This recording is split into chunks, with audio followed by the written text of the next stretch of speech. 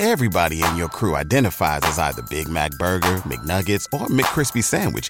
But you're the Filet-O-Fish Sandwich all day. That crispy fish, that savory tartar sauce, that melty cheese, that pillowy bun. Yeah, you get it. Every time. And if you love the Filet-O-Fish, right now you can catch two of the classics you love for just $6. Limited time only. Price and participation may vary. Cannot be combined with any other offer. Single item at regular price. Ba-da-ba-ba-ba. Go for beers. Go for the cheers. Go for the hit and the hits. Go for the scene. Go for the screens. Go for the gallery. Go for the win. Go to Ocean.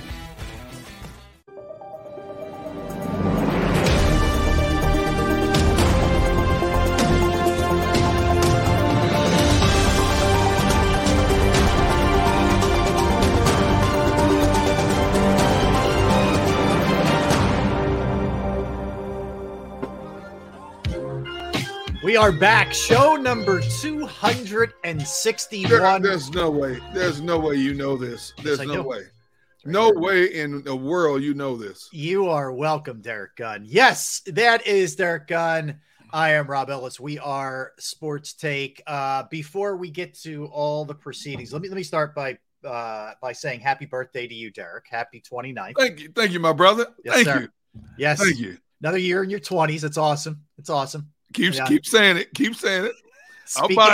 Speak it into truth. Yes. Speak it into existence, and it shall be. I agree. Yes. I agree. So happy birthday to you. Good to be back hanging with you. I know you had a great trip to California. So you feel a little recharged, get some California sun. Yeah, man. It was great to get out there and see family and stuff. One of my niece's daughters had a baby shower.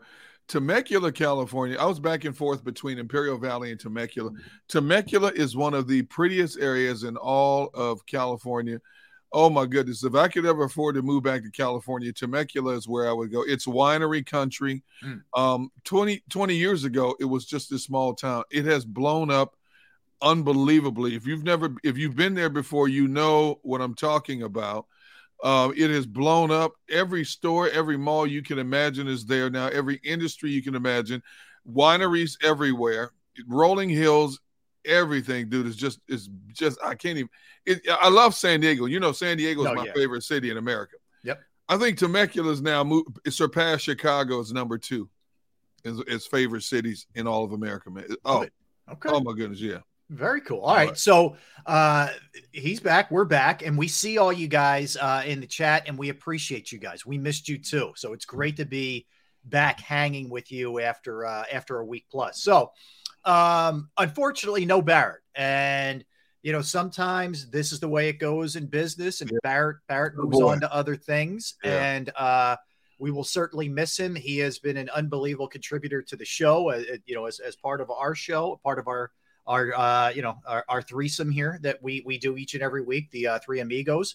That's but Derrick and I, we will carry on, but shout out to Barrett, and we will certainly miss him. But that's the way it goes sometimes. Yeah, that's our guy, and that's our industry as we know it.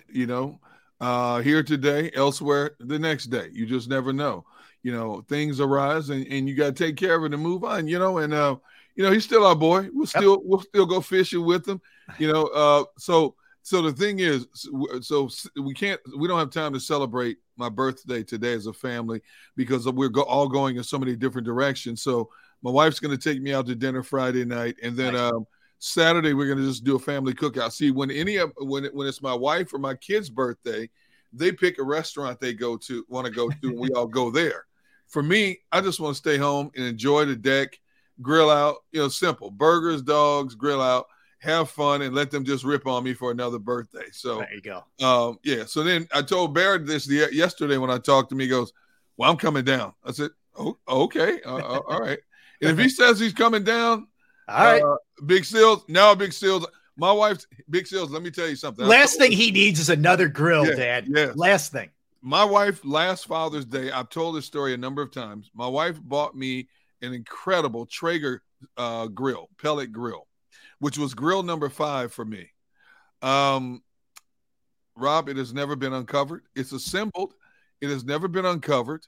The the I think you got to instructions bust it are out this weekend, don't you? For in honor of your No, birthday? No, because what I need to do, see, before you use a Traeger, you have to cure it, which means you turn it on at a certain temperature and you just let everything in it heat. It's because of the metal. You got to cure the metal inside of it.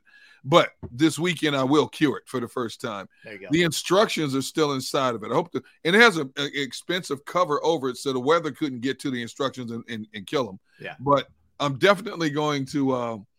I got to cure it this weekend, but we're going to definitely use it because I'm tired of my wife telling me, why don't we just give it to somebody, or why don't we put it on Facebook Market and sell it? And I'm like, no.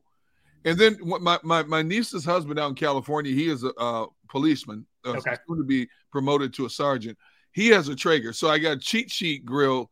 I got cheat sheet notes from him this weekend on how to use the Traeger. Okay. Instead of reading instructions, I got the cheat sheet so I can bypass all the instructions. Yeah, and get right notes. I like it. Yeah. I like it. Yeah. Okay. All right. So by the way, we see everybody.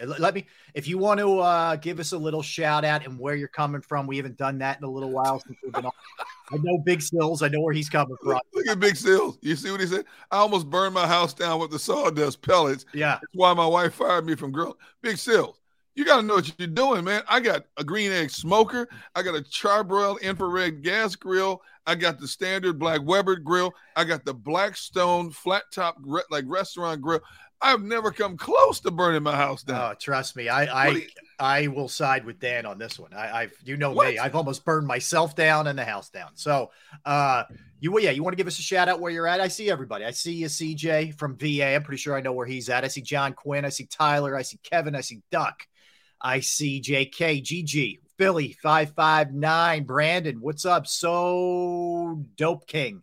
What's up, everybody? He's in the 305. We do appreciate you guys. We definitely missed you guys with the week off. What's up, Cal? A lot to hit today. Debbie, how you doing? Debbie loves it when we talk baseball. She's checking in from Lidditz. Wait, Debbie's back? Yes, checking in from, you know where Lidditz is, Derrick? Yes, I've been to Lidditz. It's right outside of Lancaster. Yes, not too far from Lancaster. Manheim. I've been yes. through Lidditz a number of times. Yes. Nice country, nice wide open Beautiful country. There. I love Beautiful it up there. Philly Sports Hustle is in Vegas. Cali Green 619. Brandon's in the 202. What's up, everybody? Everybody's giving us the area codes. I like that. I like that. Vegas. Oh, 619. Where's 619? Why do I want to say that's California somewhere? I believe you might be right. Our girl Fitness Rebel checks in. Fitness Rebel been keeping up with us for the last week, man, on Twitter. That's right. Oh, man. Yes. So Spanish Phillies in Lancaster. Ducks in the 215. What's up? Kevin's in New Hampshire. Snowing. It's snowing in New Hampshire. Wow. See, okay. That's why I would only visit New Hampshire in July or August. I ain't going 619 is San Diego. You should know that. Oh, dude, they changed the area code so much. Come on. My goodness. Mood Swing Bella is in the 215. In the 215. Yeah, Mood Swing, follow me on Twitter. I followed you back, Mood Swing. I got you. That's right. Bird Gang in the 908, James in the 913. Philly Sports 8 is also in the 619. I'm getting a zip code from Jason, 33470. How about that? See, all my California area codes are like 724. Okay. That's what threw me off. Well, when I was a kid, we didn't use area codes. Oh, 760. I got 1760. Let's see who else I got. You didn't use area codes as a kid? Well, if you were calling locally, you didn't have to use area codes back then. In other words, if you were just calling your buddy, that's true. You're right. It was just whatever. But if you were outside of Philadelphia, anywhere Philadelphia in the suburbs was 215. Even the suburbs was 215. Then the suburbs became 610, and then it became 484, and then blah blah blah. You know the rest, but. These area codes got me intrigued. Now I just saw one that says 856. I got to see where this is. That's Jersey. 856 is Jersey. Yep, southwestern part of Jersey. Okay, yeah. 803. Where the heck is 803? See, Rob, I'm listening to you, but these zip codes got me intrigued, man. You're distracted already. We've been back for 8 minutes. I am. Yes. All right. So look, a lot went on while we were away. So here's what we have coming up at 1:00. Keith Pompey. He's actually in Chicago for some of the workouts that are going on with the pre-draft prospects. So he's in Chicago, but he is the Sixers beat writer. He covered the series. And we're going to talk to him about Doc Rivers firing. Okay. What's the matter? So Dope King said, Rob, do you remember when the light bulb was invented? Watch it, so Dope King. Don't make me stop this car. I'll come back there. When the light bulb was invented. Yes, wow. Actually, I do. I had a long discussion with Edison, and we got things going. Good old Tommy and I, Thomas Edison. But you're right, dude. I got to use my area code now. I got to use just to call a neighbor across the street now. It's ridiculous. Yeah. It's ridiculous. Yeah. That's the way it was, man. I'm just trying to help the people who may not remember. All right, so Keith Pompey at 1:00. We'll talk to him about Doc Rivers getting fired. There's a 12:30 press conference, Derrick. With Daryl Morey, who is, going to make the announcement official, and, be interesting to see what he says. One of the reasons we have Keith at 1 is so we can react to some of the things that Morey and I guess Josh Harris, I don't know if he's going to be there or not. Maybe Elton Brand will be there. I'm not sure. But anyway, we'll be able to react off of that. So while we were gone, Sixers get eliminated from the playoffs. Doc Rivers then gets fired. The NFL schedule comes out, so we know who the Eagles are going to be playing and when, and we'll at 12:30 we'll get into that. Just kind of run through some of the softer spots, tougher spots, etc. So we will do all of those kind of things. That's for sure.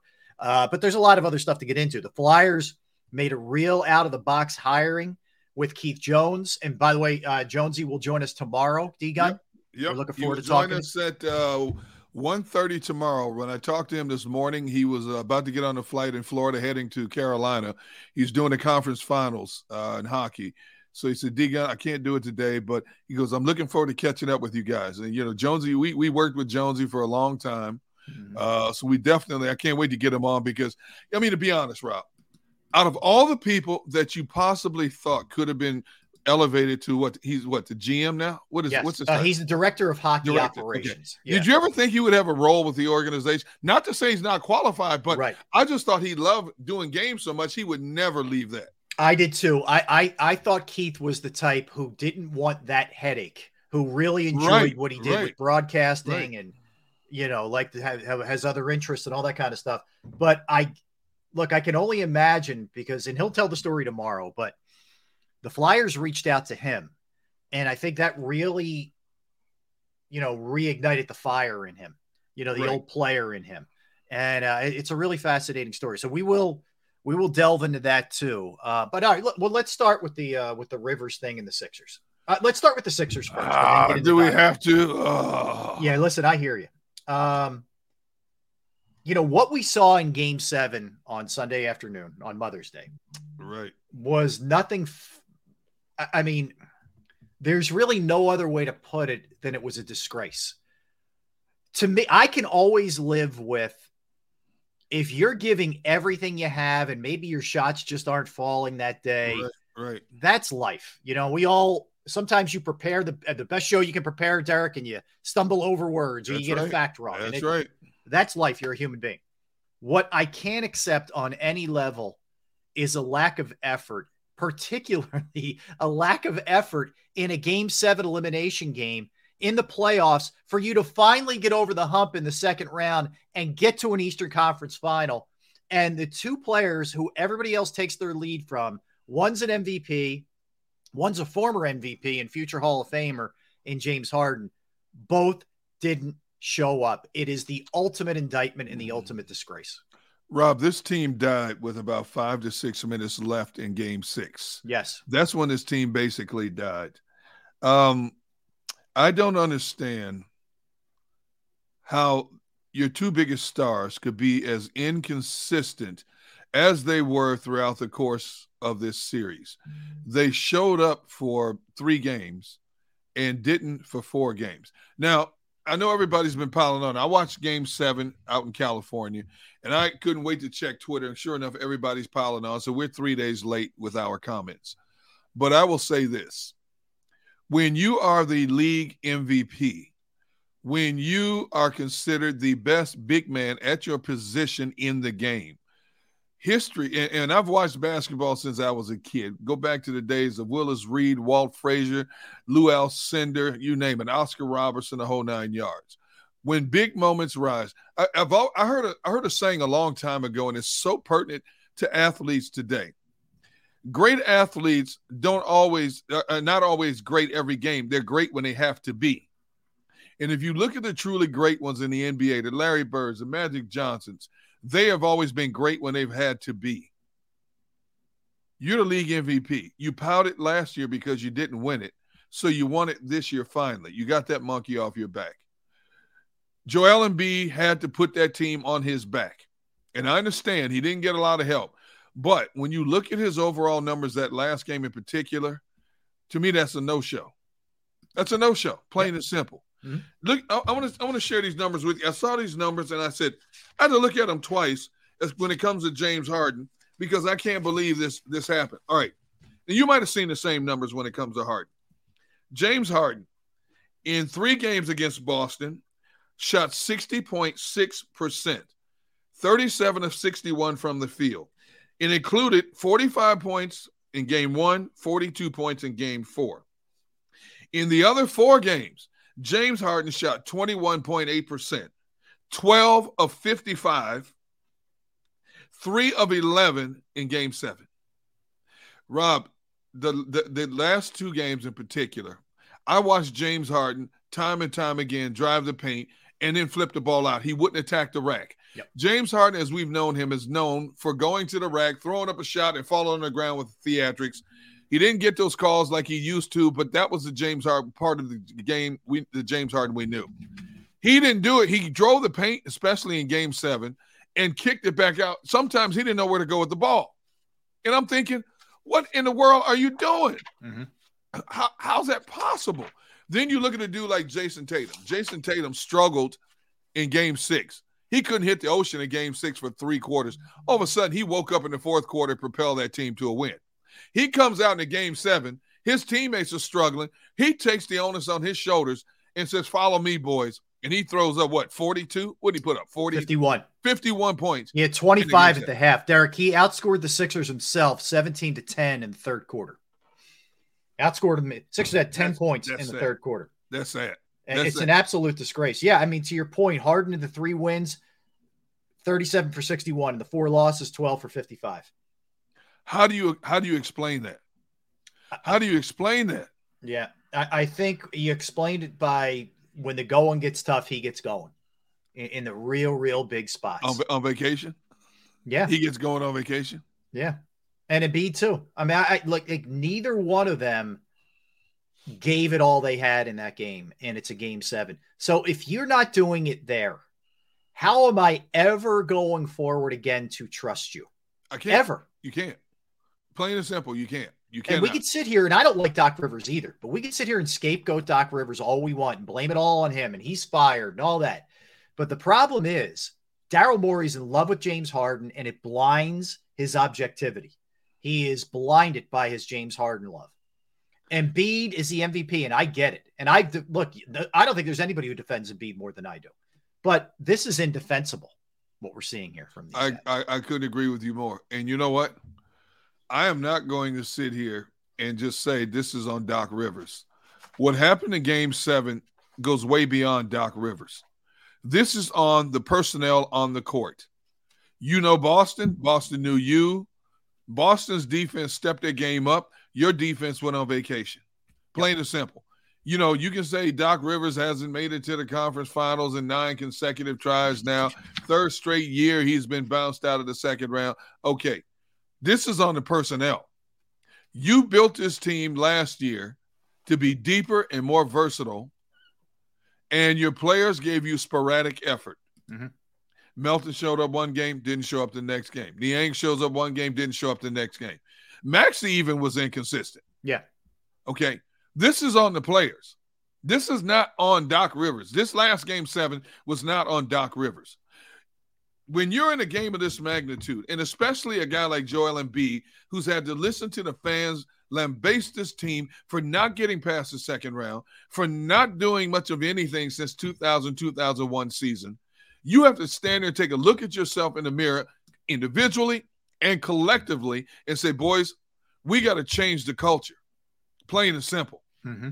You basically added another log on a negative culture that has been persistent since the early 2000s. And the knock on both, especially Harden, but Embiid too, is they come up small in the biggest spots. And all you did was feed the fire. And you brought up Maxey. You're right. But at least with Maxey, I look at it and I say, he's 22. Guy's still learning. I'm going to give him the benefit of the doubt that he could become more consistent. With Harden, to expect that this is going to be any different, or frankly now with Embiid, to expect that it's going to be any different in a big spot is the definition of insanity. Plain and simple. And, now we see these subsequent reports come out. Like, for example, before the Sixers fired Rivers yesterday, there was a report from Ramona Shelburne of ESPN that came out on Monday that said basically it'd be very hard for James Harden to return if Doc Rivers is still here. That's a preemptive salvo that was thrown out there by the James Harden camp. Are you kidding? So they fire Doc. And then you hear from Stephen A. Smith that Embiid's pissed off that they fired Doc. It's like, first off, the situation with Harden is he's got a player option at like $35 million.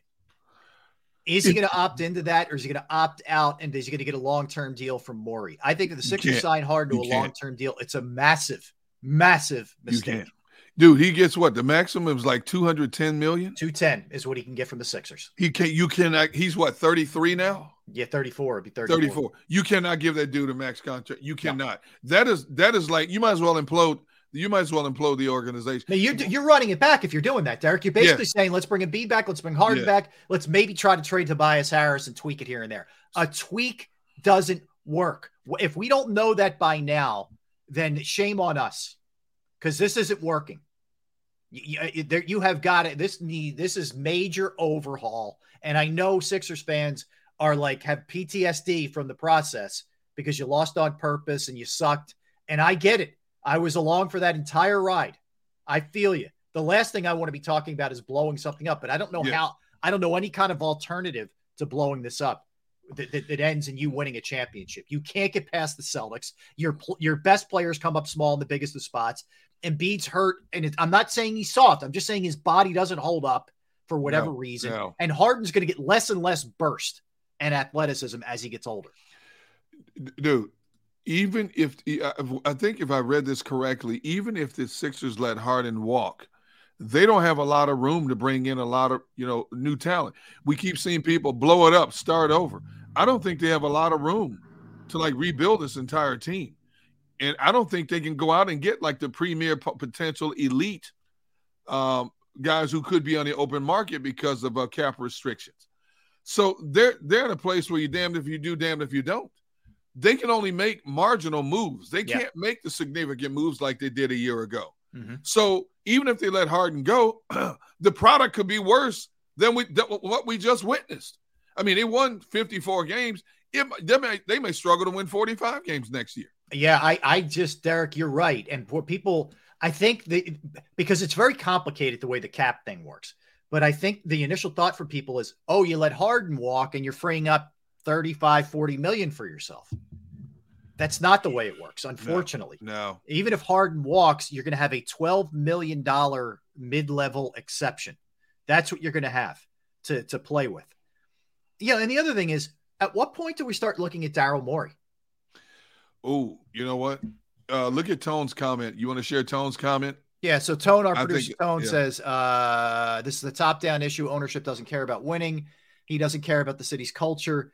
He's simply a venture capitalist. The Eagles are where they are because Laurie cares about winning and identifies with Philadelphia. Yeah. Ooh. So, all right. Also, while we were away, it became official that Josh Harris and his group, includes Magic Johnson, but other people too, will become the owners of the Washington Commanders. That doesn't sit well with a lot of Philadelphians because he already owns the Devils. Now he owns another team in a Philadelphia team's division. That bothers people, and I get it.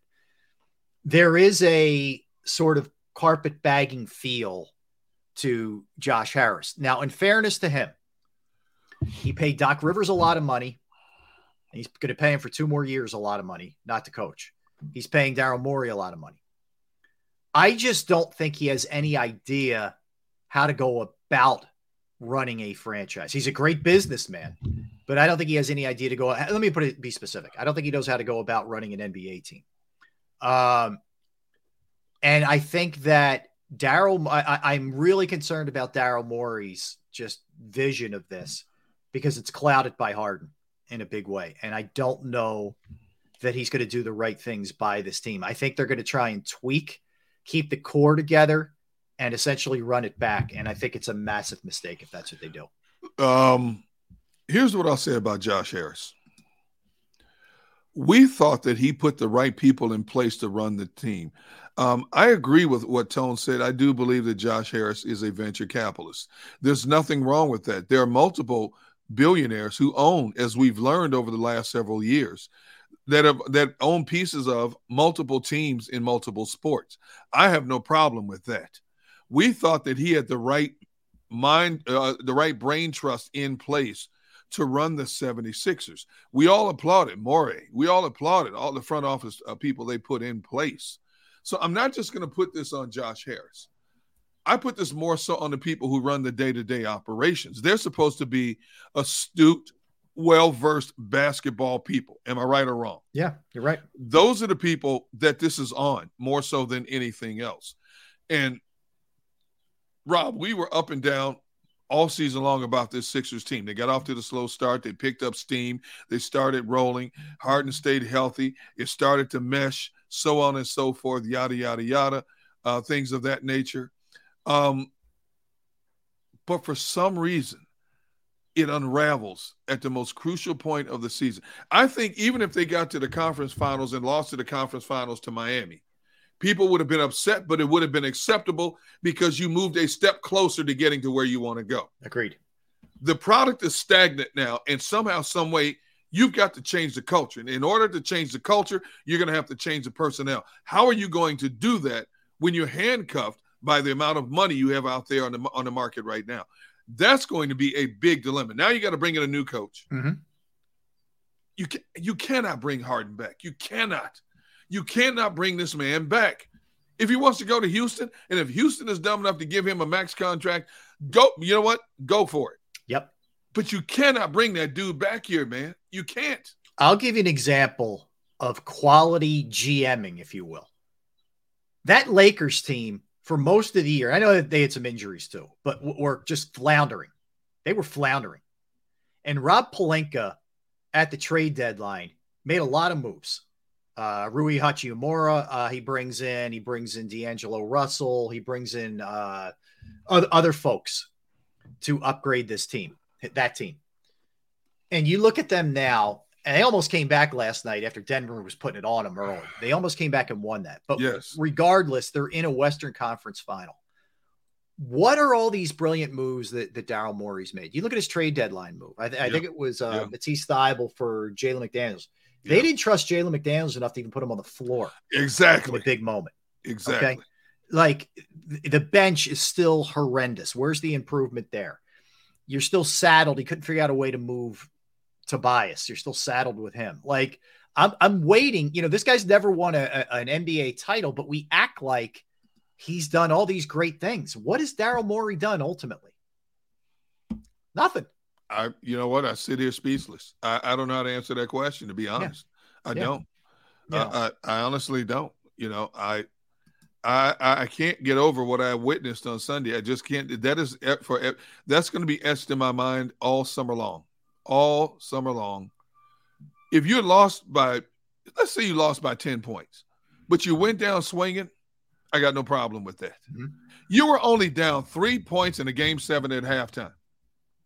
What the heck happened in the last 24 minutes of that game? When did you mentally decide to go on vacation? When?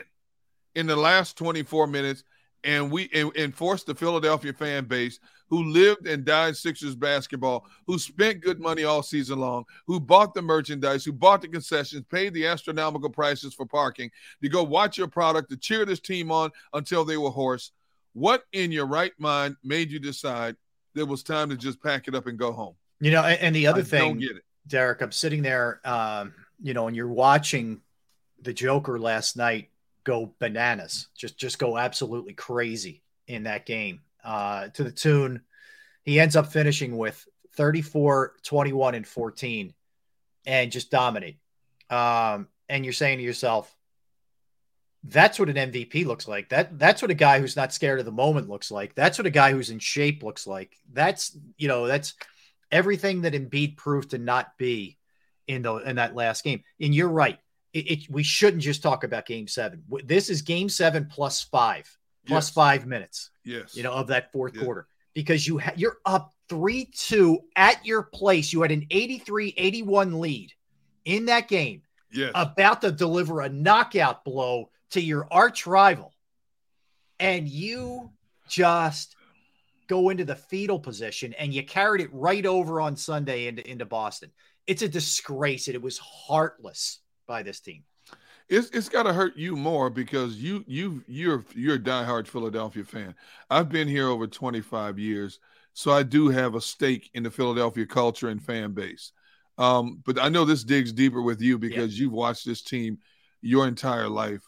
I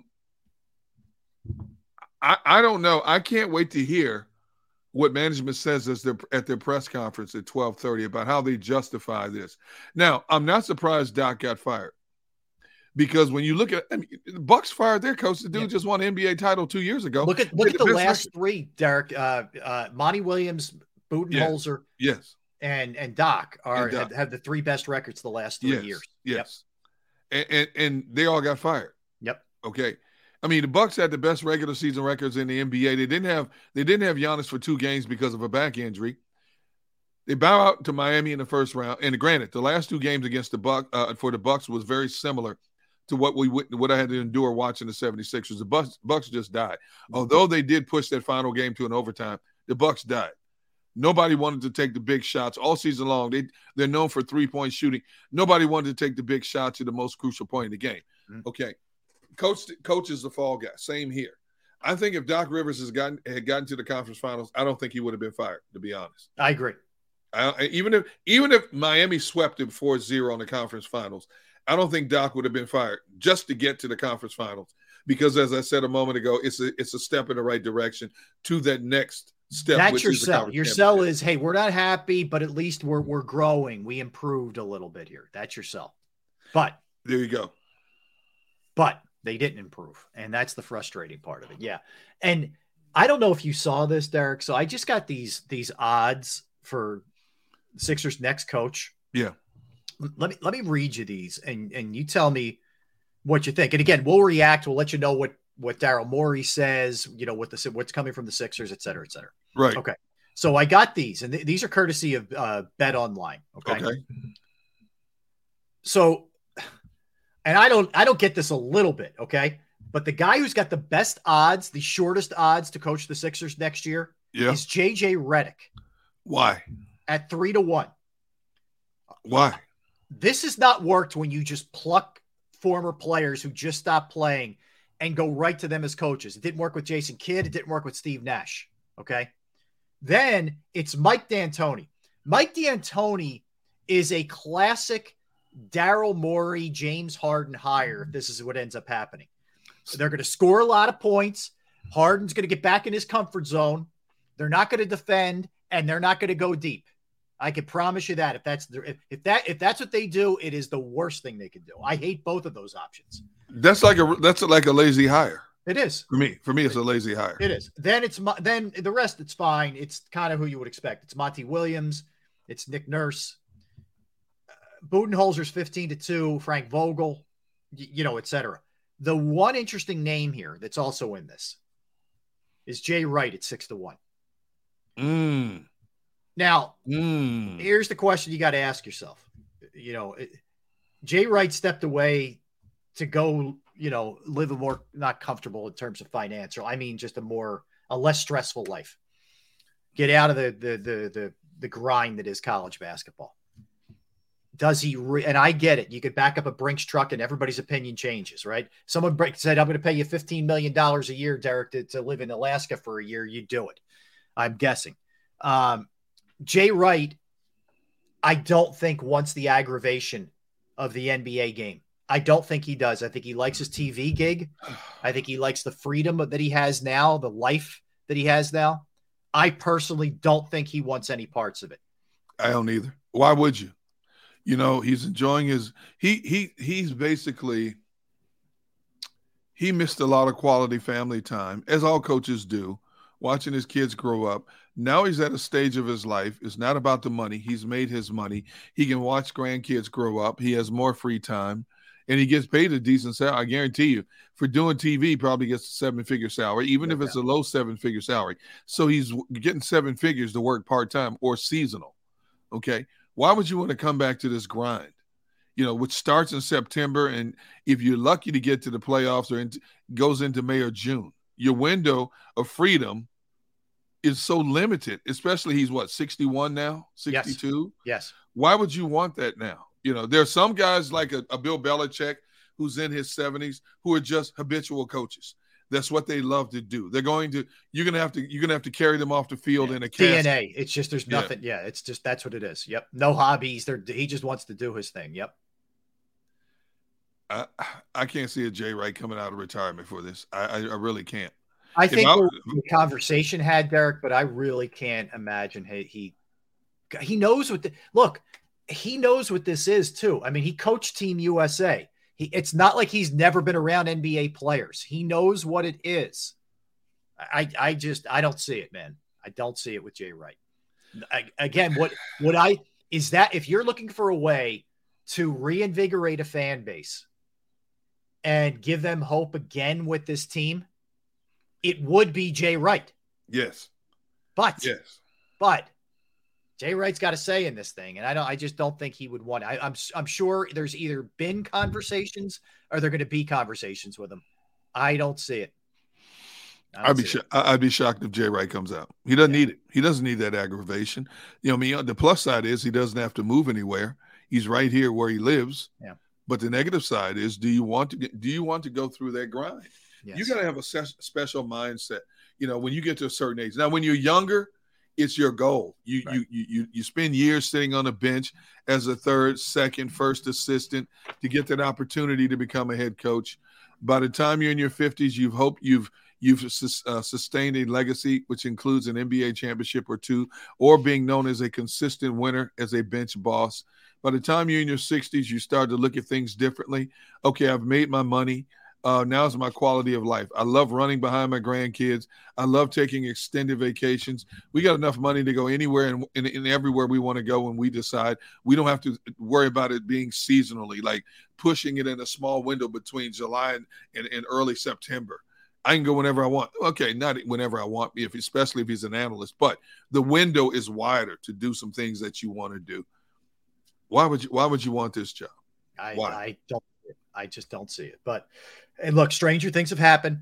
We know that much, and money can change things. And that's not a knock on Jay. Someone offers you an insane amount of money. Who am I to say turn it down? So, hey. See, Gigi says, how about Mike Krzyzewski? Well, why do you think Mike retired? He's tired of the grind. He's also much older than Jay. He's a guy. He's a man in his probably mid-70s right now. He's done it all. The man has won NCAA championships. He made that program one of the premier programs in all of American college basketball. He's won Olympic gold medals. What else does a man need? Yeah, I don't see that. I'm not interested in that, and I don't see it. But Gigi, I get it. I'm not knocking your suggestion. I know. That's why I brought it up. I mean, it's a valid point, but there's a reason he stepped away when he did. Absolutely. There's no need for him to do this anymore. And he said it. He stood at the podium and said, I get to enjoy my grandkids, my family. There's a quality of life. And what Duke paid this man? Ooh. Are you kidding me? Over the last 10 years at least? Yeah. Are you kidding me? Yep. Do you really need, why would you want to do this now? Yeah, I don't. Less stress on your heart and your physical and mental psyche. Yeah. I wouldn't want any parts of that. All right. So like we said, we'll react. We'll pass along anything that Morey has to say in the press conference at 1:00. Keith Pompey will be joining us. So let's come back, Gunner. Let's dive into the Eagles schedule here. It is out. We know what it looks like. We know who they're going to play and when. Difficulty, have a little one less fun. We'll do all that kind of stuff when we come back. Don't go anywhere. That's Derrick. I am Rob. We are Sports Take, Jacob Sports YouTube network. I want to tell you about my friends at Bravo Pizza. Seen them a couple times over the last couple of weeks. Yes, I'm thrilled that they're a part of the show and they're part of the channel as well. They've been doing this for a very long time, and I've been going there since I was a little kid. Bravo Pizza has been family owned since 1985. I go in there, like I said, each and every week, and I see Alex and the crew. They're there 7 days a week. Unbelievable food, unbelievable variety of food, fresh food made daily, no heat lamp. They offer 20 different styles of pizza every single day. They have slices to go.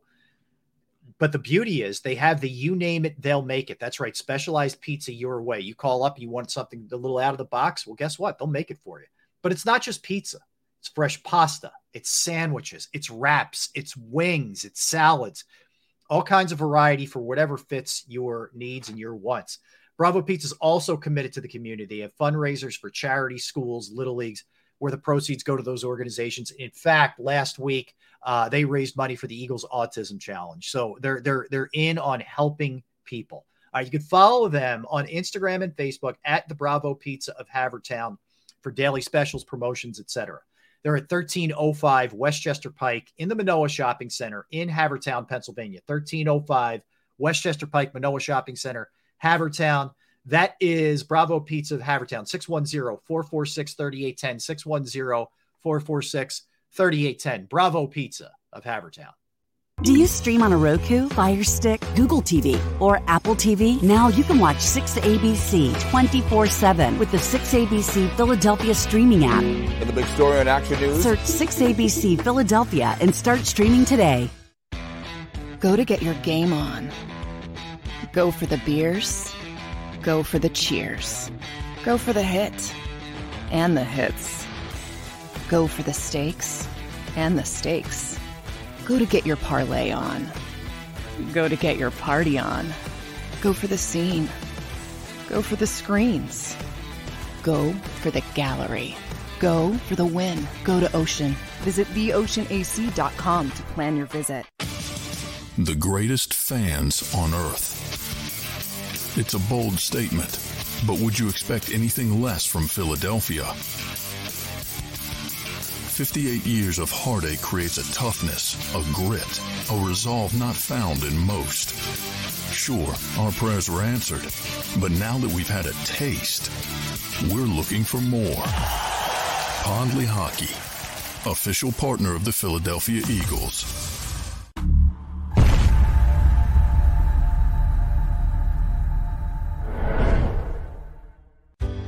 Go passionately. Go fearlessly. Go confidently. Go Birds! Go confidently towards your goals with First Trust, Philly's hometown bank for nearly 90 years, and the official bank of the Philadelphia Eagles. We're focused on getting you over the goal line. So go with conviction. Go with trust. Go Birds! And go forward with us by your side. First Trust Bank, the official bank of Philadelphia Dreams. Oh, and go Birds. All right, did you know I was the Mommy Slam Dunk Champion? Really?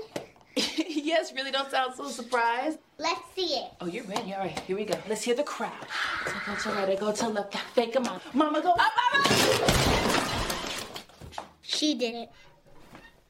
Again? You can't avoid gravity, but United Healthcare can help you avoid financial surprises by helping you compare costs and doctor quality ratings. United Healthcare. Uh-huh.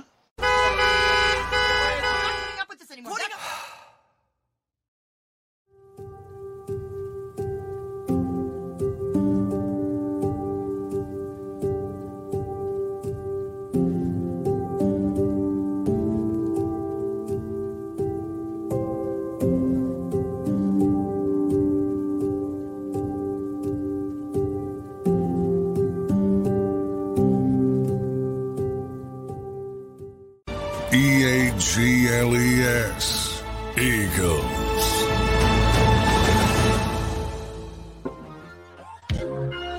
And we're back. Thanks for hanging out with us, guys. We do appreciate it. We missed you over the last week or so hanging out with you. We are Sports Take, Jacob Sports YouTube Network. He's D. Gunn. I am Rob Ellis. Let me pass along a couple of things that Daryl Morey had to say, Gunner. Press conference is underway.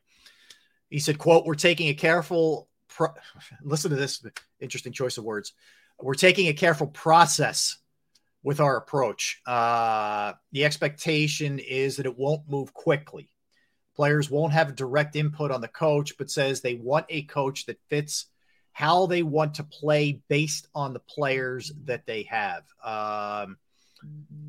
Morey did not deny that Joel Embiid was unhappy with Doc Rivers being fired. He said Embiid was shocked by the decision. Morey also said that the players, Harden and Embiid, will have no input on the coach. He went on to say, I think ultimately James Harden came up big in a lot of games. No loss or win is on any one player.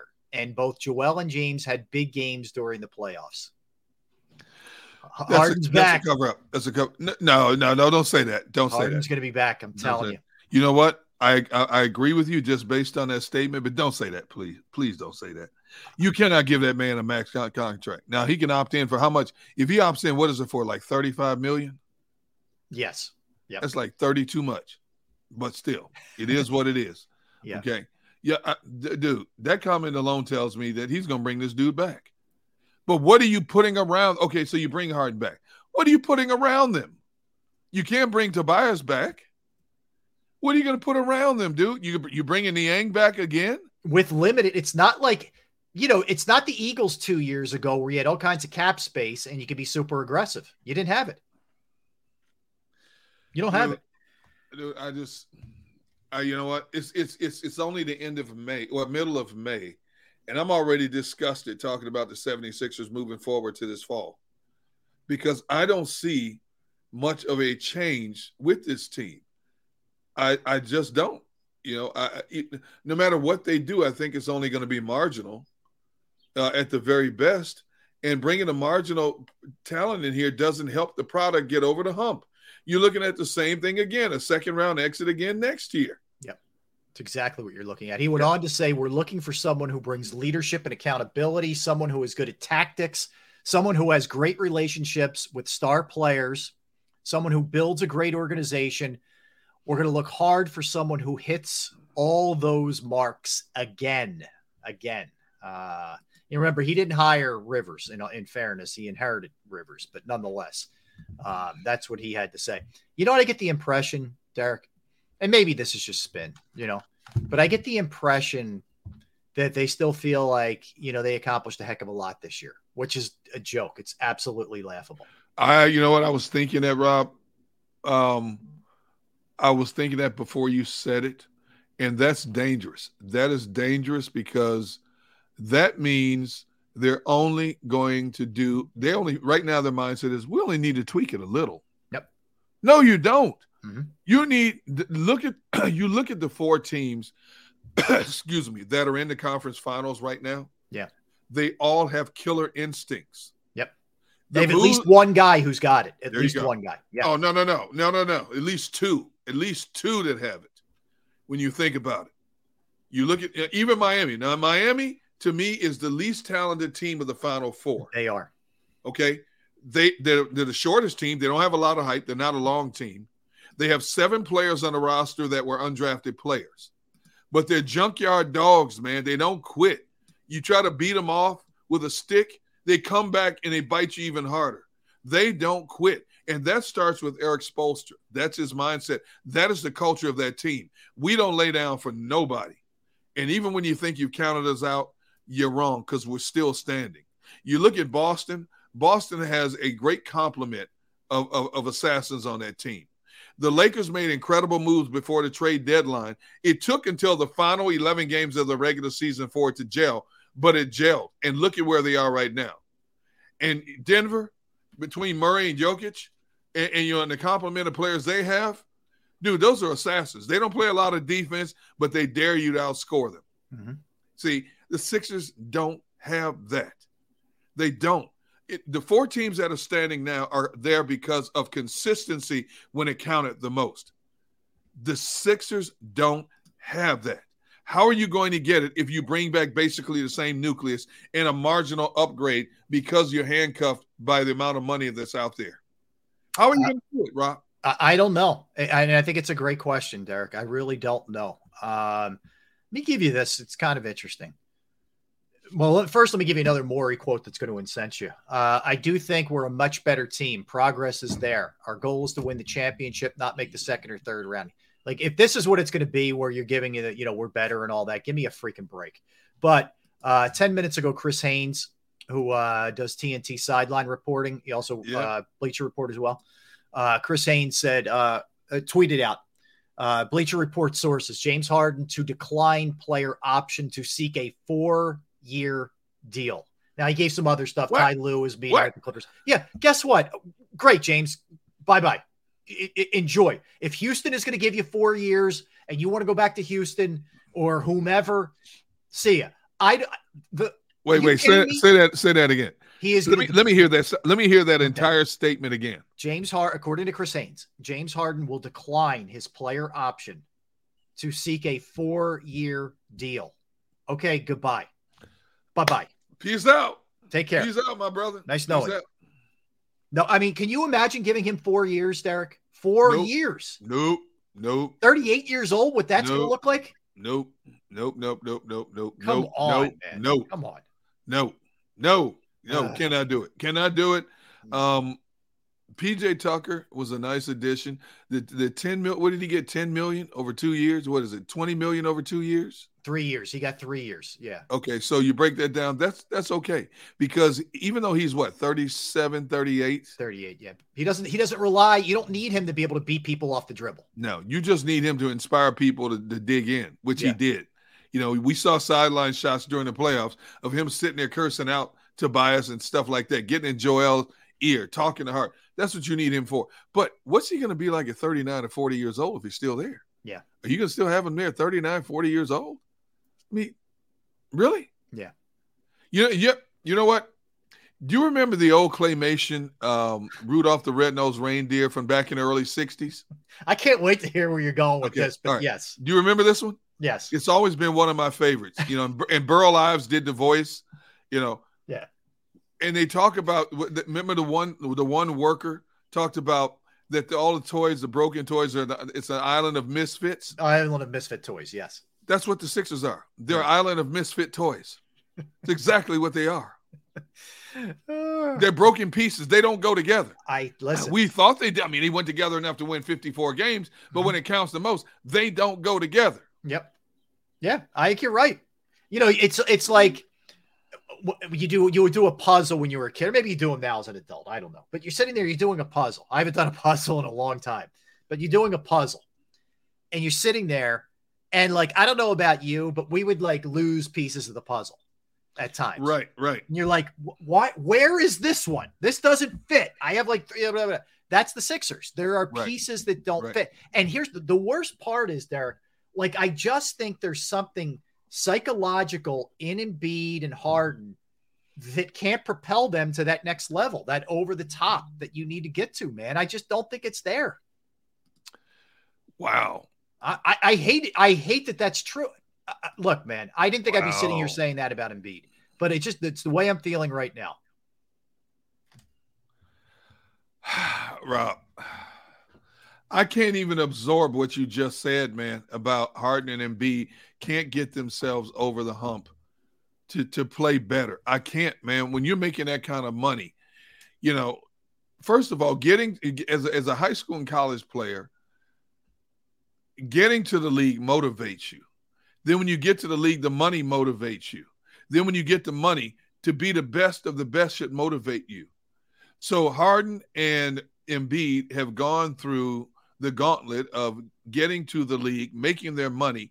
Now the only thing that's left is getting over that hump and winning that title. I can't even, and I'm not disagreeing with you. I can't even absorb that statement you just made, that something doesn't motivate them to give all out at the most crucial point of a season. I just don't know how you don't look at those.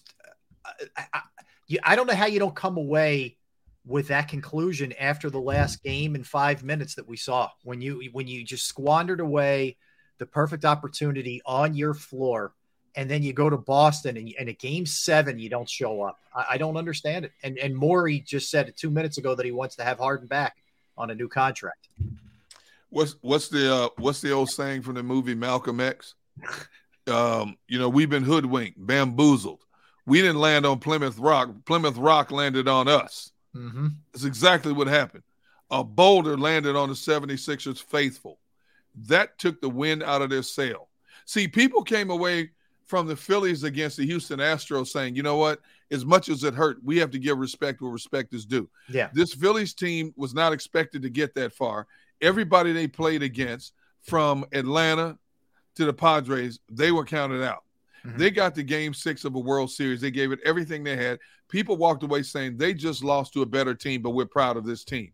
I have not seen one person say they are proud of the 76ers' effort in the final 2 games of a 7-game series to get to the Eastern Conference Finals against Miami. Let me give you one more thing from Chris Haynes from his another subsequent tweet. Okay. Again, he says Harden plans to decline the $35.6 million option to become a free agent and secure a long-term deal. Listen to this. He's interested in teams with a competitive roster and wants the basketball freedom to be himself. So what this is telling me is basketball freedom, okay, to be himself. He didn't like being the playmaker. He did it well. He led the league in assists, but it sounds like he wants to go back to being, no pun intended, the gunner, the Houston Harden, volume shot guy, etc. I got news for you, James. You can't be that guy anymore. You're not good enough to be that guy anymore. Wait a minute, Rob. But didn't he have the freedom when he scored 45 and 42 points? Yeah. He had the freedom during the season to shoot when he wanted to shoot. I never saw anybody putting any restrictions on him to shoot. Did you? I never heard that. But based on that statement you just made, now that explains why when Harden was asked after Game 7, what's your relationship like with Doc Rivers? His statement said, it's okay. Yeah. So is it Doc? Did Doc put the clamps on him in a Game 7 when it's all hands on deck? And you got to match firepower for firepower. Boston's going to come out shooting threes. You got to shoot threes with Boston to match Boston. Dude, let me tell you something. In the latter half of that third quarter and fourth quarter of Game 7, the threes, not just everybody put up. Rob, I'm telling you, they threw some air balls up, balls clanging off the back of the rim. It was like the entire team said, you know what, screw this, we're done. Yeah. Screw this. Once Boston started pulling away, they were just throwing up threes. I don't think they were even aiming for the basket. Mm-hmm. They were just hoping to hit the rim, and it got embarrassing. And look at what the Lakers did last night. Lakers were down by as many as 21 points. They could have folded in. This is not the NCAA tournament where you won and done. They know there's still many games to be played left, potentially 6 more games to be played left. That team fought tooth and nail to get back in that game and made Denver sweat. Lakers had a chance twice. They got within 3 points in the fourth quarter. Made that a very entertaining game. I think that game's going to go at least 6-7 games. It's not going to be a 4-game sweep. My takeaway, if I'm the Lakers from that game, is, all right, they threw the kitchen sink at us. Joker went nuts, and we still almost won on their floor. We're fine, guys. Honest to God, that's the conversation. If I'm Darvin Ham and LeBron and AD, I'm saying, all right, we're fine, guys. They threw haymakers at us, and we just didn't come out ready, but we adjusted. We're going to be fine Game 2. I'm telling you, and you're right. They showed heart. LeBron, obviously, Anthony Davis showed heart. Austin Reeves had a lot of big plays late in that game. Those guys all showed up, man. All showed up. Yeah. And Embiid's upset because Doc got fired. You helped get him fired. Plain and simple. Listen to this, Maury line. There are 26 other teams that would rather have our roster. We're starting with the MVP of the league. They're delusional. What? This is what this is. The point is you couldn't get past the second round. Now, that statement is truthful. There are 20-something other teams that would love to have that roster. Who cares? But the bottom line is your history shows you can't get over the hump. You haven't gotten over the hump since the early 2000s. You cannot put that out there as a smokescreen or a cover for what happened. You can't, because you're basically telling the fan base, we're close. We're okay. Well, guess what? Milwaukee's coming back strong next season. Miami's coming back strong. Boston will be back strong next season. The Knicks will be back. A better Knicks team is going to be back next season. Cleveland ain't no joke. So what makes you think right now, the way you stand, you're going to be any better than you were? I don't know. I don't know. And Maury went on to say his number one goal is to bring James Harden back. Who said that? Daryl Morey. Wait. Say that again. His number one goal is to bring James Harden. Please tell me he didn't say it. Tell me you joke. Tell me it's a late April Fool's joke. Tell me. Tell me you're just joking. Just tell me right now that you're just joking. It's a late April Fool's joke. Please tell me you're joking. He did not say that. They're doomed. I got to go to Twitter. I got to see what fans are saying about this. Let's get a timeout. Keith Pompey is going to join us next. We'll get his impressions of all this mess. All right. We'll do. I know we promised the Eagles schedule. We'll give it to you at 1:30. We will go through the Eagles schedule at 1:30. We did not forget about that. Trust me. All right. Let's hit it real quick, Gunner. We'll come back. Keith Pompey is going to join us. That's Derrick. I'm Rob. We are Sports Take, Jacob Sports YouTube Network. All right. Let me tell you about Jim Murray and Principal Financial Group, because yes, knowing who to trust with your finances and your investment with your hard-earned dollars, which could affect you in retirement later in life, is critical, right? It is critical. And finding the right person is essential. I found the right person, and it's Jim Murray and Principal Financial Group.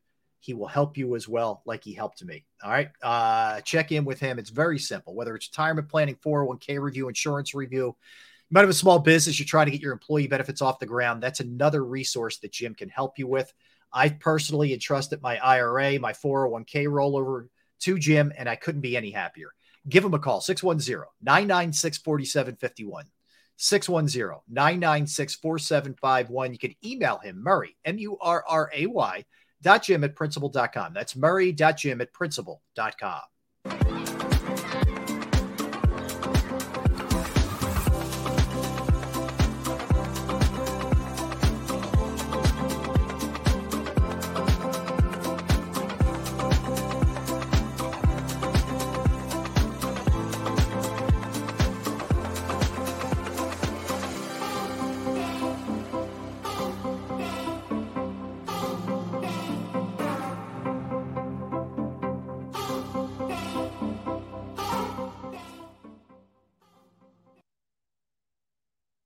Heading down the shore, have a ball once more. Here, imaginations run wild and time stands still. Because here, you can find the best of the Jersey Shore, all on one 5-mile island. So leave the old you behind and get lost in the woods. Wild, wild, wild wood days.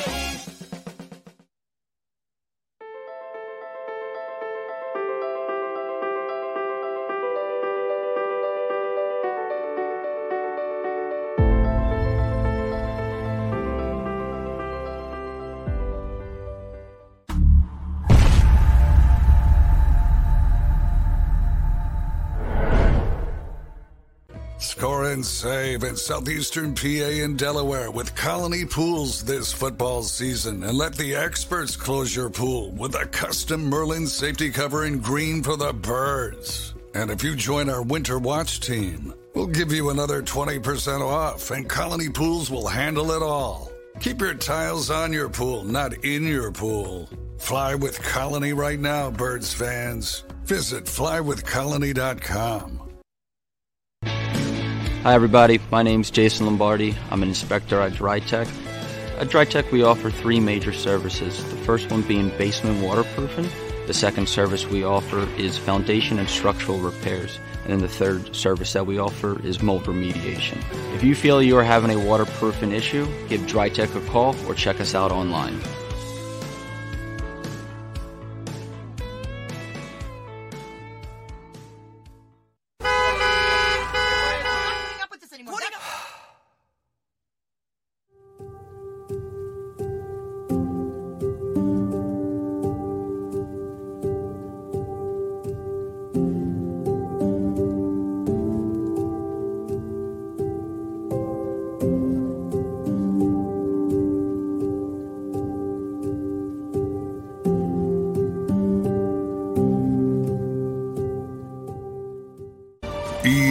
EAGLES, Eagles.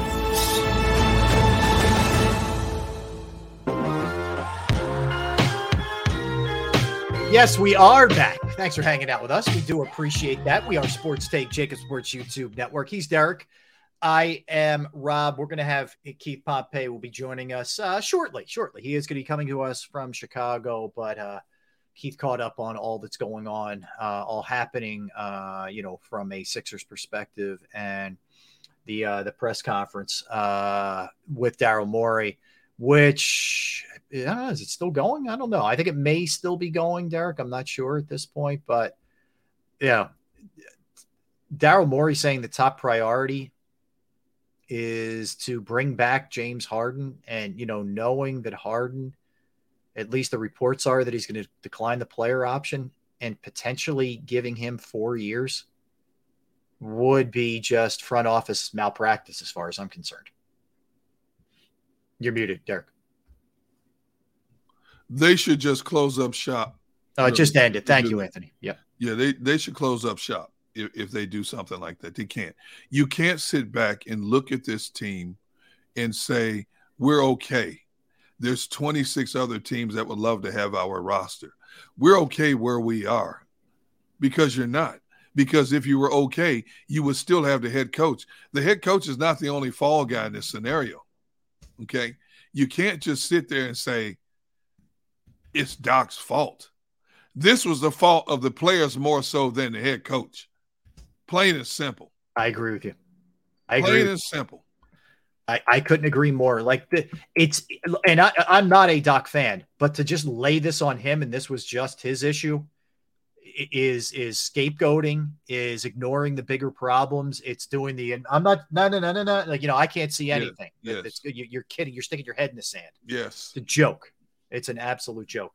All right. I think we'll just grab Keith with his audio, because I just want to get his impressions on everything that's going on here Sixers wise. So we can, Tone, we can bring him up unless you're still having some problems. We can hold off, but just let me know what's going on here. All right. We got an update here from Tone. I'm just sorry doing this on the fly, guys. We can't take Keith without it. Okay. All right. Well, we'll work on it. Okay. So Tone, let's try and connect with him. If you want Tone to call him, just give him a buzz and see if we can kind of walk it through. We'll walk it through with Keith for sure. But we'll get it straightened out. So the press conference did just end. By all accounts, Derrick, from what I'm seeing from people's reaction who were either there or people just reacting to it, right? It seems like Daryl Morey didn't do himself or the organization any favors here. It feels like, the highlights were sort of Embiid was shocked by what happened, not happy with it.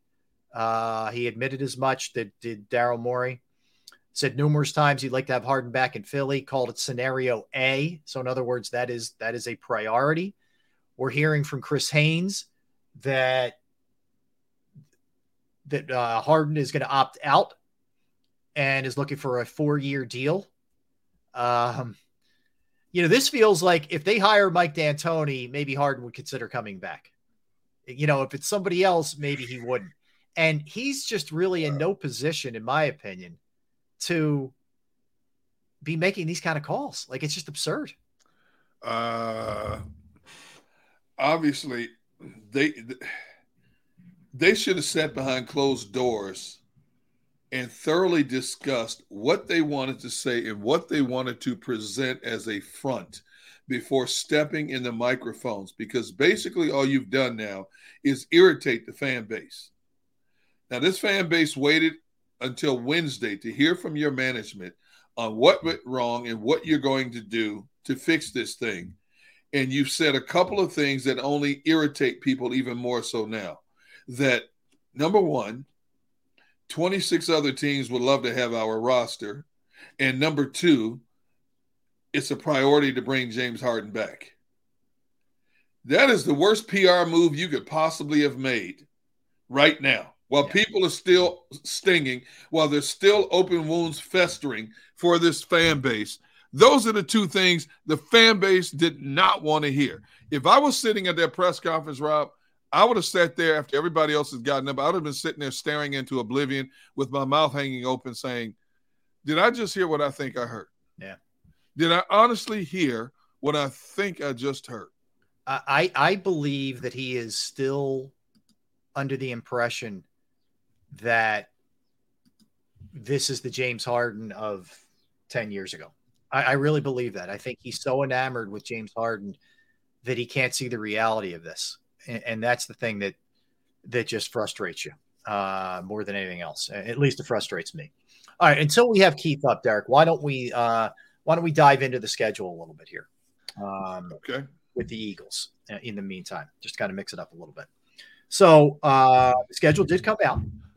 Came out. Okay. It did. And, we know exactly who and when. So let me just run through it real quick, and then we'll walk through, bits and pieces and whatnot. Okay.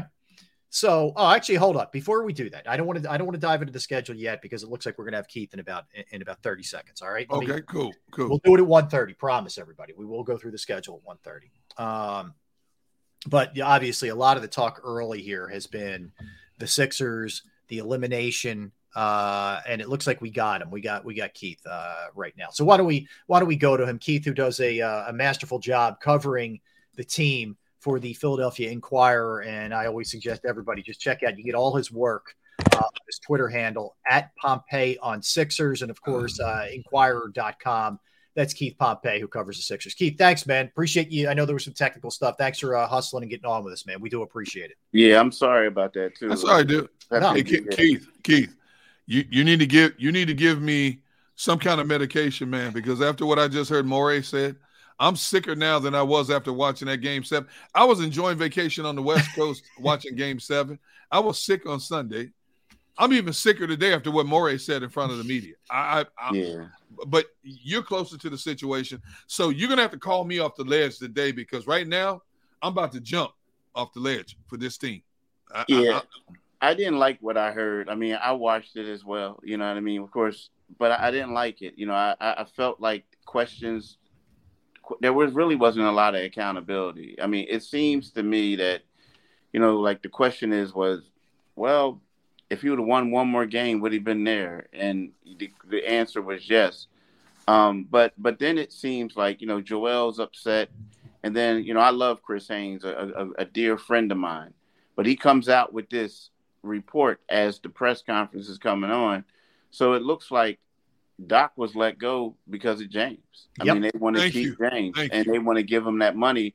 And James is saying, I want to be able to play the way I want to play. Well, right now, Joel was the first option. Joel was the guy who did things, and Doc wanted Joel to be the first option. So it looks like, and then Daryl said something, we want to get a coach who basically, can fit, who mends well, like who meshes with a player. I'm paraphrasing. And it seems like you want somebody that's going to allow James to do the things that James wants to do. So that's what the move was about. Keith. So I agree with everything you just said. I mean, if we're reading the tea leaves, and Chris Haynes, who I trust is reporting just like you do, is saying he's going to decline the player option, look for a 4-year deal. But also part of what Keith reported was he wants the freedom to get back to being him. He's not able to be him again. If him again is Houston Harden, that's not there. And if Daryl Morey can't see that, this franchise is in big trouble, Keith. I mean, big trouble. And if you're going to give him 4 years till he's 38, what the heck is that going to look like? Yeah, and see, the thing is, we got to realize the thing that really, I guess, where he thinks this is because of, let's face it, he scored 45 points when Joel wasn't there. Then the other game, he scored to 42. And it's kind of like, well, look, I can go back and I can be to who I am. But you're right. It's kind of like, the lift isn't there anymore. The shot is inconsistent. It's kind of like the way that Doc Rivers had him playing is the best way for him right now. You know what I mean? Like, I hate to say it, there's always somebody, you go out to be a superstar, but then you lose it. But can you adjust to being a quality role player, secondary or third option?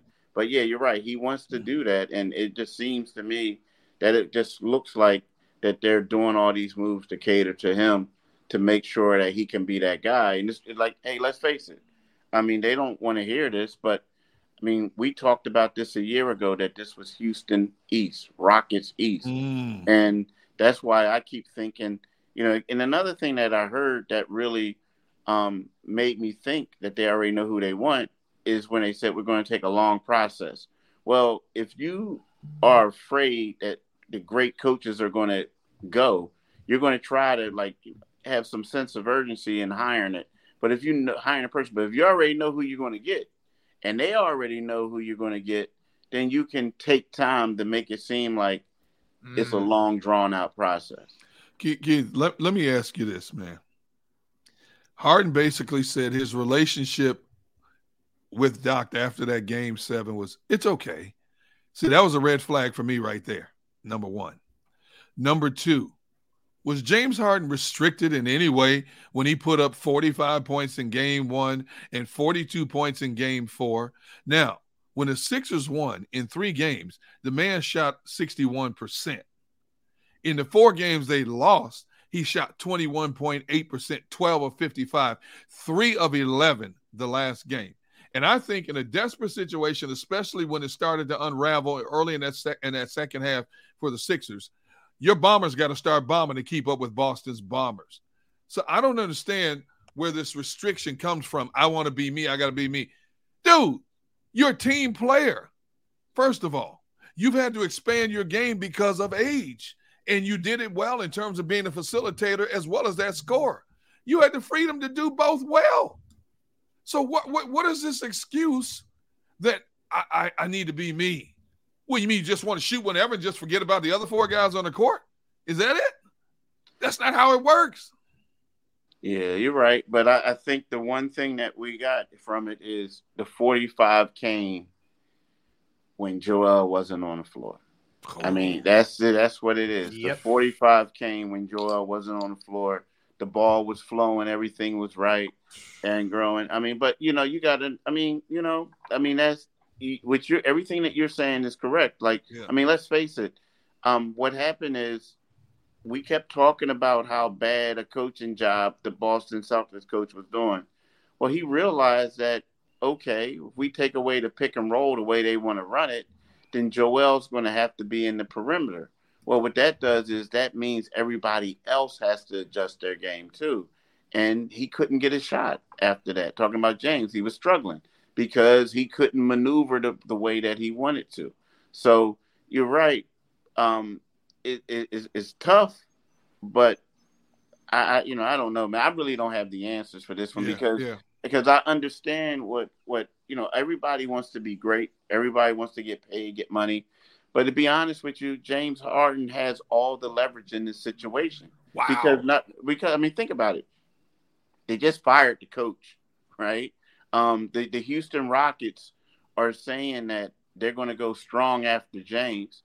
So let's just say if the Sixers now we all agree that giving James maybe 4 years at a max deal is not a really good idea for the back end or whatever, right?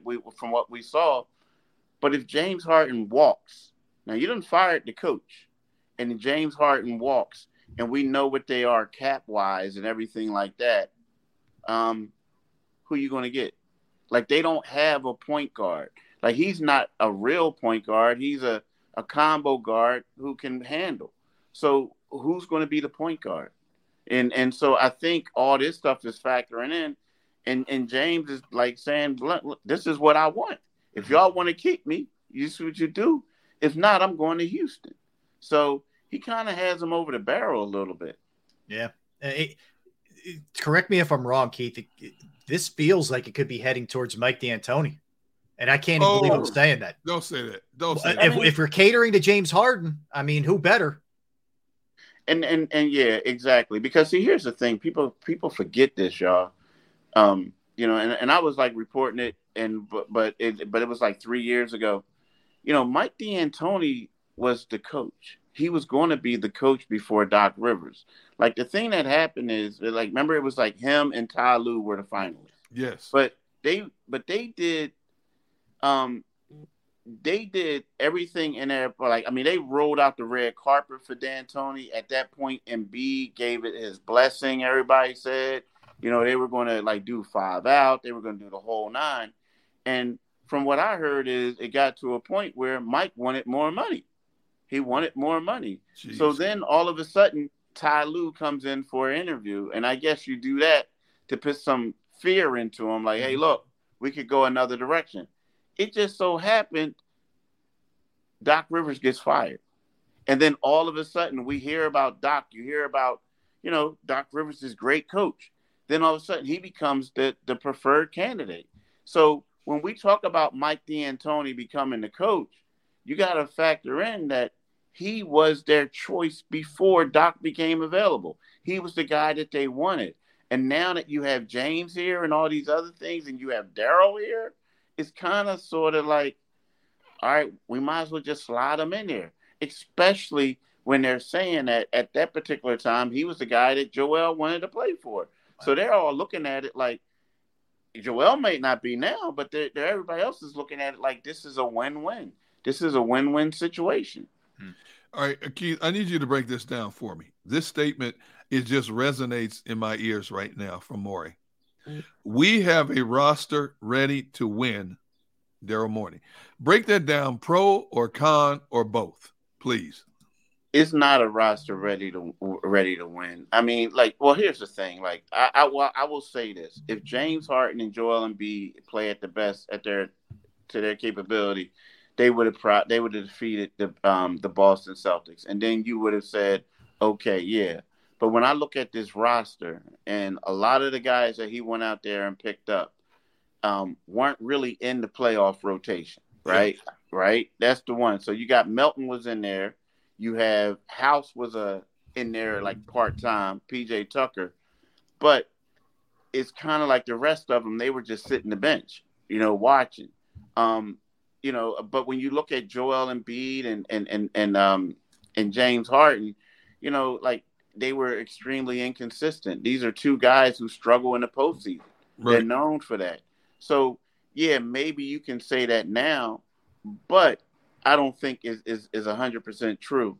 But also you can look at it and say, look, I brought in these good dudes and they all were going to help us, but it's not my fault that the coach didn't play him. But for whatever it was, I just don't think that Doc had a lot of faith in some of these guys that, Daryl brought in. Keith, I got to ask you, just step away from Doc for 1 second. I'm left unable to answer how Embiid and Harden can come up as small as they did the last 5 minutes of Game 6, and then what happened in Game 7. That's the one I don't know how there's any how you justify that if you're them, if you're Morey, if you're the organization. How? I mean, it would be one thing if you went down swinging and you just lost to a better Boston team. Okay, it sucks, but it is what it is. They didn't. They didn't give their max effort. Nah, they didn't. Here's the thing. And the one thing I'll say about Embiid, now Embiid is a little bit, frustration. It could be being unfortunate, but he did mess his knee up, right? Yeah. And so that's one of those things. And there was times where, he was running down the court, blocking shots, doing whatever.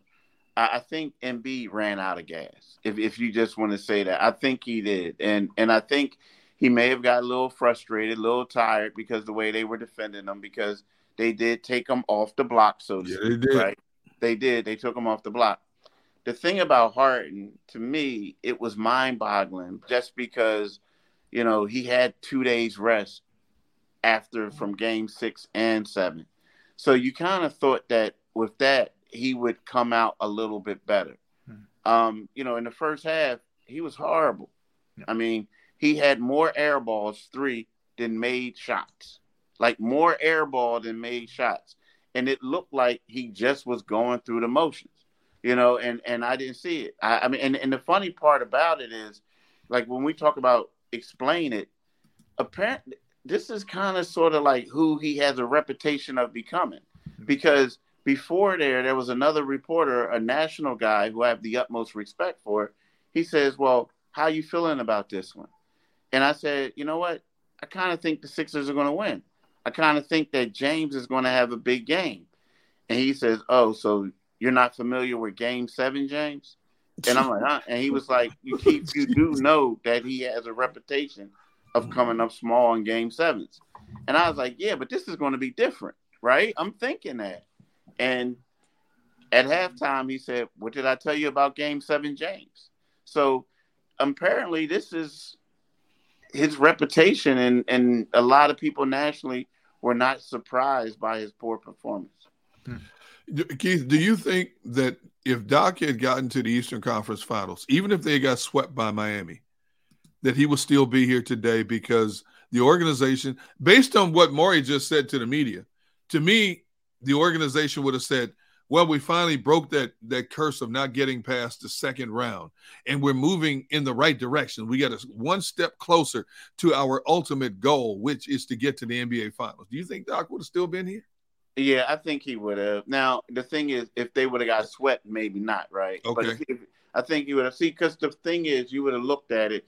I think Doc is the easy excuse. Now, again, there are some in-game adjustments that Doc wasn't good at, right? I mean, there was times. I mean, let's pull it. Let's be honest. But I think that when you look at it and you say, "Wow, Doc Rivers, his coaching." He had the third best regular season, record. The Sixers had the third best record in the NBA over his 3 years here. Joel Embiid became MVP finals 2 years in a row and then wins it the third year. Right. Look at how Doc made him become a better player. And then you'll say, you know what? Doc Rivers led this team out of the second round for the first time since 2001. So it's kind of like you have to give him some credit. But when he loses, it's easy to say Doc Rivers lost 10 straight closeout game in the second round. Doc Rivers' 33 losses in closeout games are the worst in NBA history. So it's easy for you to put all the blame on him. But then if he wins it, then you have to give him his flowers, as the kids like to say, now. But if he loses, it's easy to say he's the problem. Does that make sense to you? Yeah. So, Keith, it seems like they're pretty hamstrung here cap-wise. It doesn't feel like there's a lot of moves. And I guess this is where Daryl Morey's got to prove to everybody that he's the genius everybody seems to think he is. But, how do you get out of this thing, man? How do you get them better? What do you do? Yeah, it's tough. Because when we look at it, I don't know what the correct word is, but with trading draft picks, you have to. First of all, they don't have a pick, and then to trade a pick, I think they may have to wait to 2029 to do that.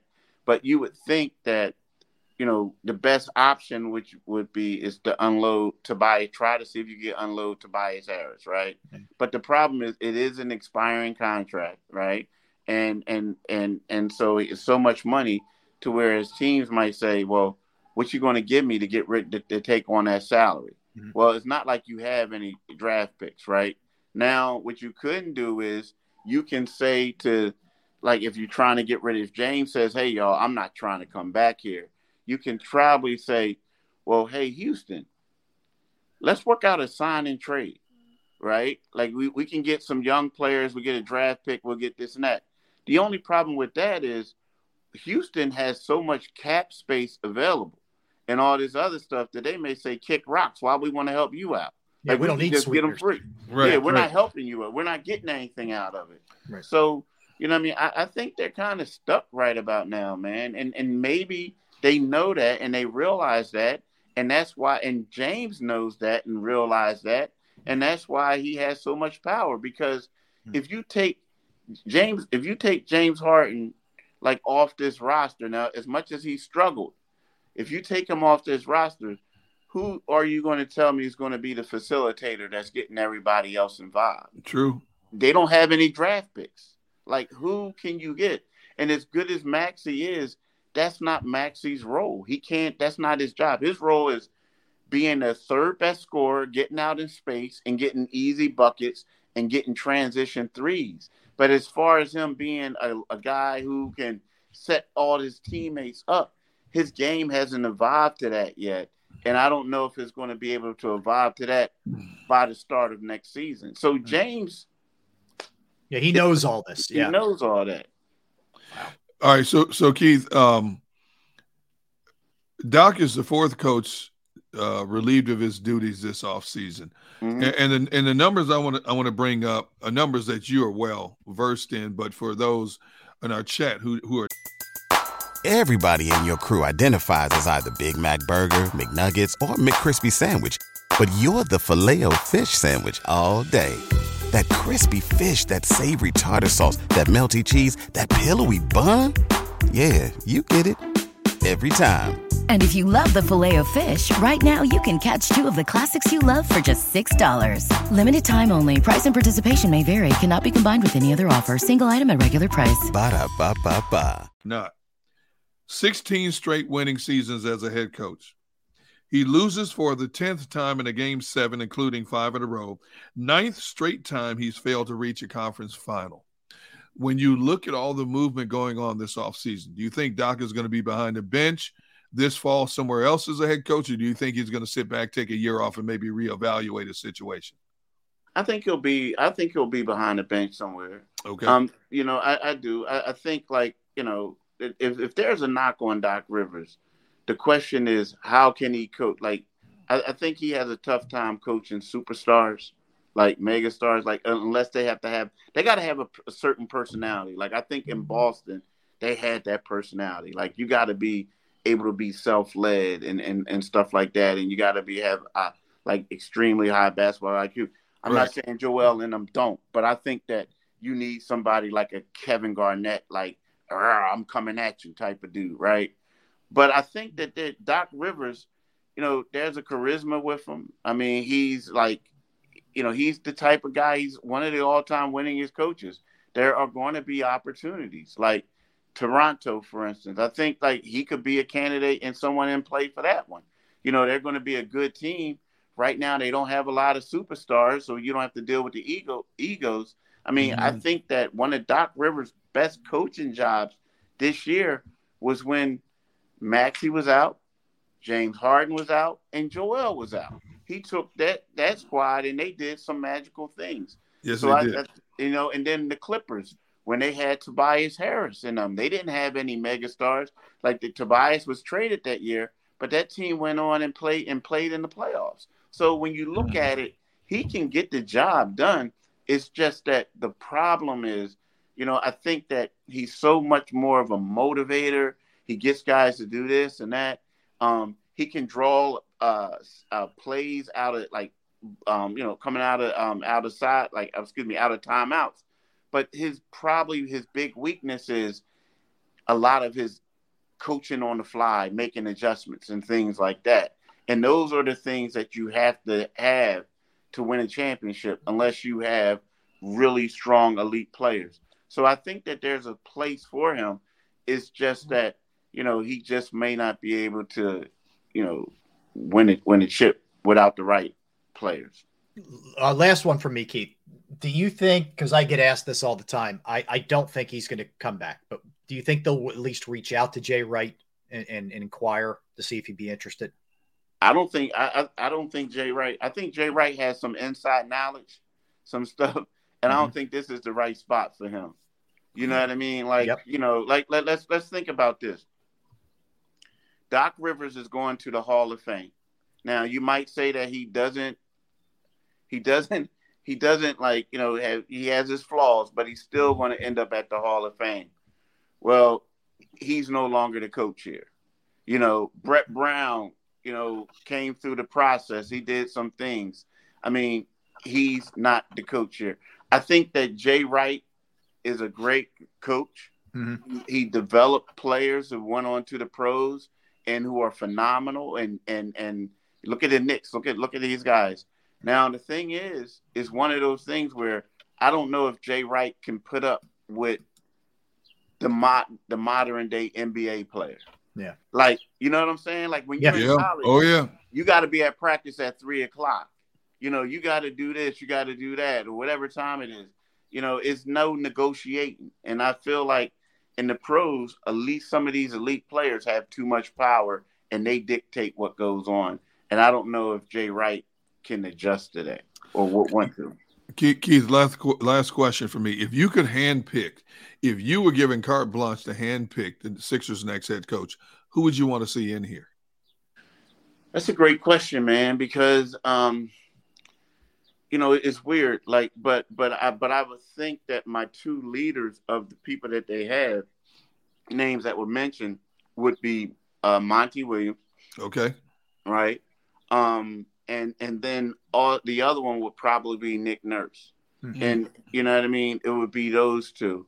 But you know what I tell you, but you know what? The one guy, I think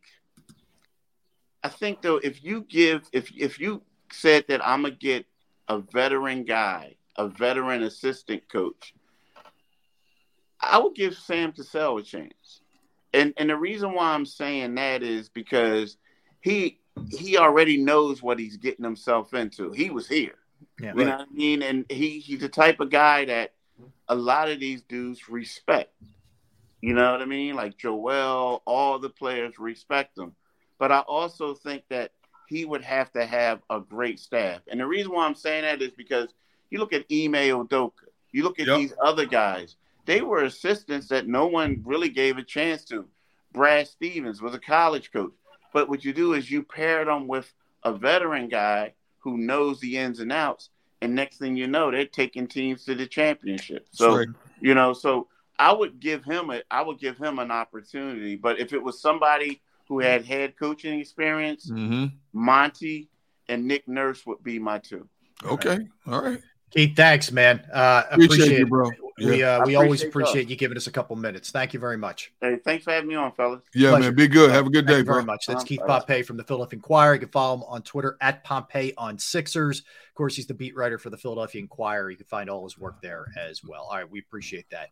All right, Gunner, good coverage there on the Sixers stuff. When we come back, we will get to the Eagles schedule that we meant to get to a little bit earlier, but we had so much going on. We will get to it, so don't go anywhere. That's Derrick Gunn.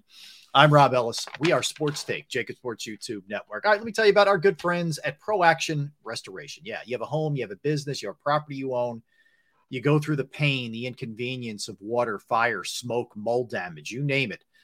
It can be a really trying time. You're not sure who to turn to. Well, I got the people to turn to. It's Pro Action Restoration because they're on call 24 hours, 7 days a week. I can tell you that from personal experience because I reached out to them on a Saturday. They got right out to my parents' house. They fixed the problem.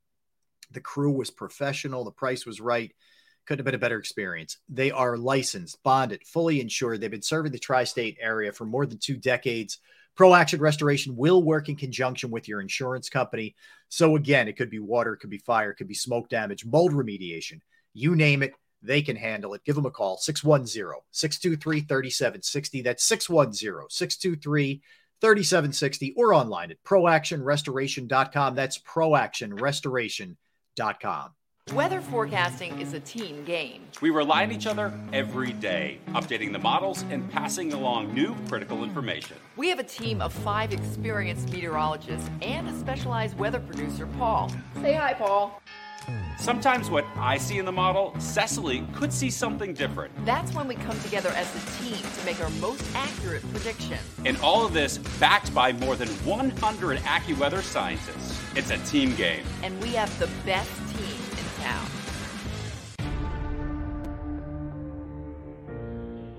When it comes to the fight against insurance companies, large corporations, and the healthcare industry, injured victims are always the underdog. But that doesn't worry us. At Messa & Associates, we're an injury law firm from Philadelphia, and we come to fight. Our clients know that they've got representation with a chip on its shoulder, and it's the same chip that makes Philly the toughest city in the country.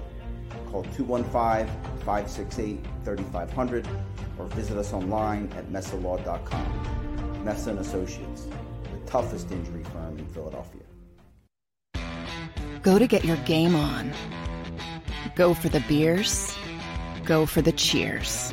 Go for the hit and the hits. Go for the stakes and the stakes. Go to get your parlay on. Go to get your party on. Go for the scene. Go for the screens. Go for the gallery. Go for the win. Go to Ocean. Visit theoceanac.com to plan your visit.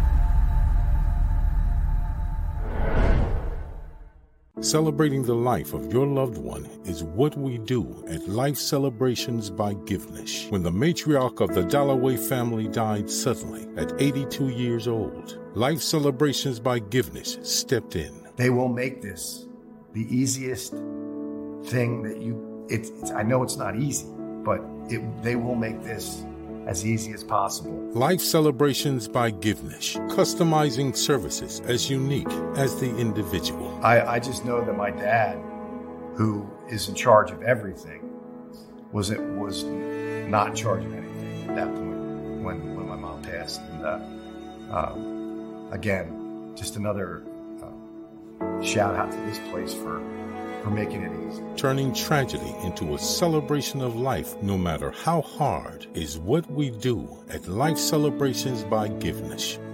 Life Celebrations by Givenish, customizing services as unique as the individual. EAGLES, Eagles.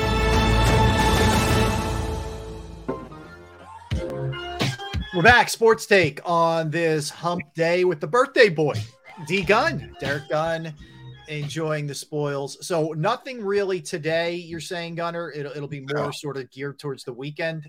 That's how we're going to celebrate 29?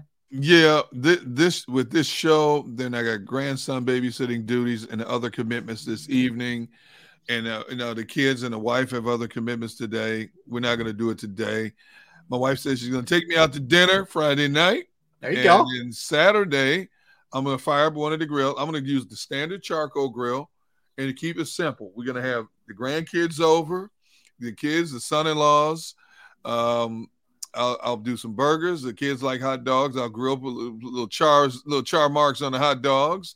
Might even add some Five Guy fries in there. And we're just going to chill and play in the backyard on the swing and the trampoline and sit under the patio deck and just have fun. And I'm just going to sit back and allow them to just rib me all day about another birthday, and I'm going to enjoy the day. There you go. And it's 75 degrees on Saturday. What else could I ask for? Perfect, man. Yes. So we're in now. So my daughter's a senior in high school. So we're in. First of all, she has back-to-back proms. She has hers Thursday, and her boyfriend's on Friday. They go to different schools, right? Wow. So I know. And then we're in like graduation party mode from all of her. I know it's like relentless, man. So, and then what about the roof? How'd the roof come? Oh, okay. So, good actually. A good, yeah. It went. I'm hoping, if not this week, next week to get it started. The had a couple different people come out. Good estimate from one, which I'm going with. I think I have one more person coming out, but the guy thinks he could do it all one day, and the price is better than I thought. So good. Also, you would have been proud of me on Sunday. So here was my Sunday. So I did radio from 1 to 2:30. Okay. All right. So I led right into Philly's pregame. I fly home. I pick up 8 teenage girls, and drive them to Taylor Swift. I drove down there. Yes, I did. You didn't. Yes. No, you did. Yes, I did. So I pile them into the car. Traffic's bad. Wait. What are you driving? A 15-passenger bus? I took my wife's car, which is an SUV. I can fit them more in that than my little junker. Okay. So it wasn't perfect, but it was okay. So we get them all in, load them in like sardines. I got relatively close before I hit the bad traffic. Then I did hit some bad traffic. It took me about an hour, where it normally would take me from my house a half hour to get to the link. Okay, right. So, and all I'm doing is I got to get home and see the Sixers. Sixers tipped off at 3:30. Okay. So I picked them all up at about 3. I wanted to hustle them down there, at least, to be able to get back, relatively short period of time. So I get back, and it's about early second. I only really missed the first quarter. And at that point, everything was going well. Tucker hit 3 threes. Yeah, you think they're going to come out with some fight? And they were up by 11 points? Yeah. At one point they were. Yeah. So then, all right, that I get home, and then that disaster comes. So I told my wife I would grill chicken for her. Okay. So I get the chicken that she likes. I season it the way she likes. I grill it. I do some baked potatoes on there in the tin foil. Ooh. I do. Oh yeah. I did some hot dog. I did some other stuff. I mixed and matched. I did some other stuff. Knock on wood. Everything turned out good, man. I did fine. There were no issues at all. Yes. Got All right. clean. I'm gonna give you a little tip. I wish I'd known before this because your wife would have said, "Where did you learn this?" Okay. Next time you do chicken, yes, take Italian dressing and put the chicken in like a Tupperware pan so you can put all the pieces in there. Take Italian dressing, pour it all over the chicken, shake it up really good so it gets all over the chickens. Let it sit overnight in your fridge. Okay. And then when you get ready to grill it, take it out of the fridge at least an hour before you grill it so the chicken gets closer to room temperature. You know, the meat cooks more evenly and it cooks quicker in a lot of cases when it's room temperature compared to being cold meat on a grill. Mm-hmm. And a lot of times you put cold meat on the grill, it'll burn a little bit more than you want it to. Okay. And then when you get ready to grill it, then you season it with whatever you use, salt, pepper. You know, I got like 40 different seasons I use when I'm doing stuff. Add the Italian dressing to it, dude. Your wife's gonna go, whoa, wait a minute here.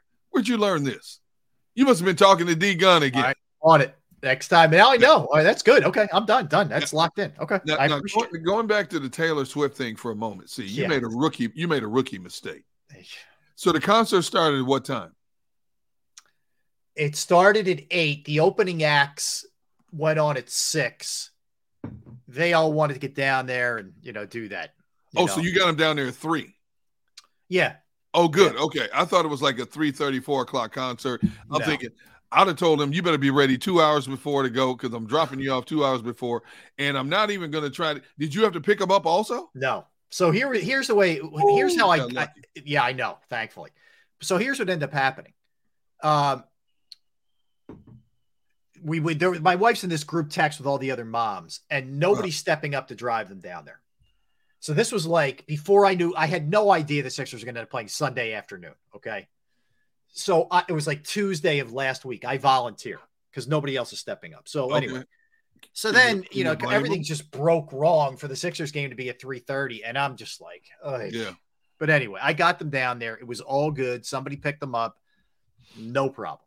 Okay. Clean. All right. Thank God. All right. You're good. Right. You're good then. All right. Thank you. All right. Eagles schedule. So let me run through it, Derrick, and then we'll kind of look at what we like, what we don't like, trouble areas, the whole nine. Okay.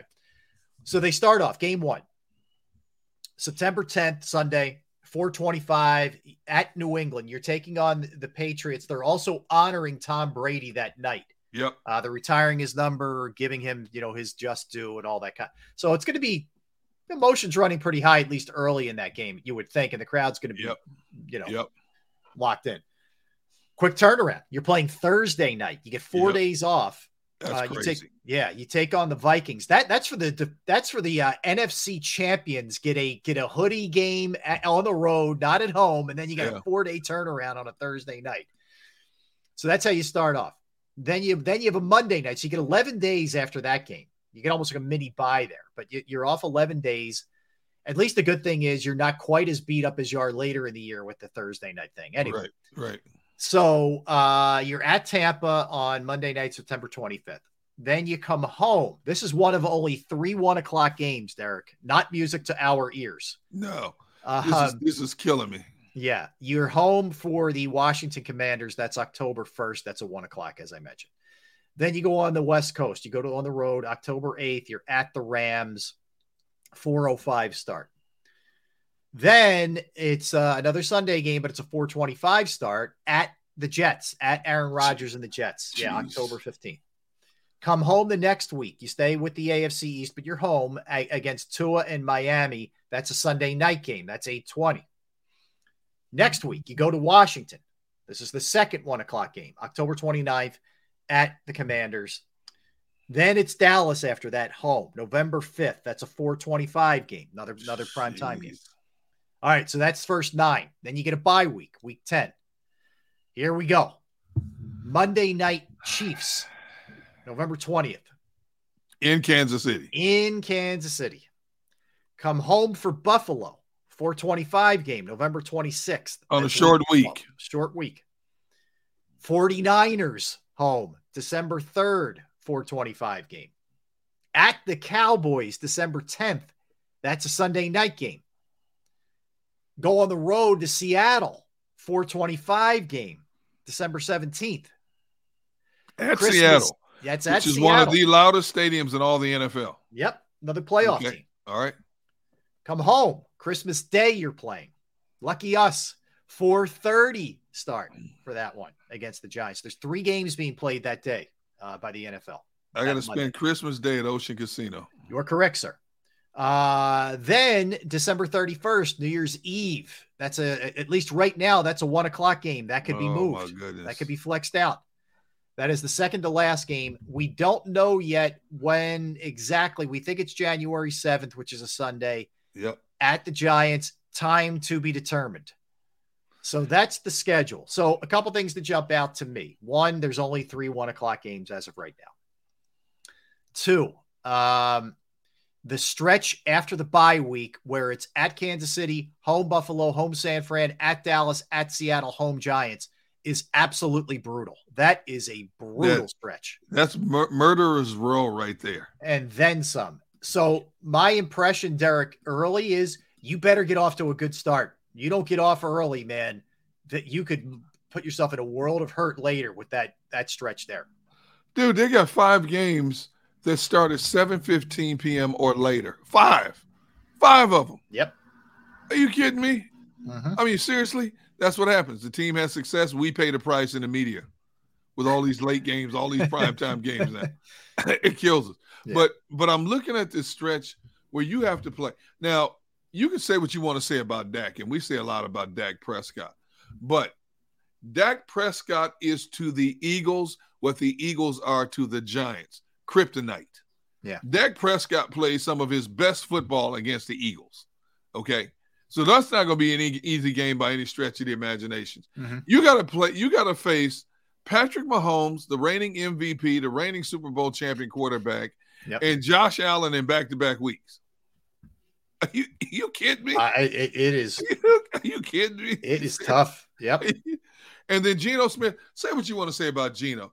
Geno had the highest completion percentage in the National Football League last year. Not just the NFC, but in the entire National Football League last year. If you were just giving a category of biggest surprises, Derrick, right? Yes. He's got to be the winner of biggest surprise. My goodness. There's no question. And parlay that into a nice little contract for himself. I mean, you got to deal with DK Metcalf, Tyler Lockett, and then they draft Jason Smith and Jigba from Ohio State. Yep. And they spent a lot of money this offseason improving their defense as well. Bobby Wagner goes back there. Bobby Wagner's back to anchor the defense. Yep. Robert M says Josh Allen is overrated. I'm not going to say he's overrated. I'm saying he's not the same quarterback as when Brian Daboll was coaching him. Josh Allen is a very talented quarterback. There's no question about it. And I will say this about him.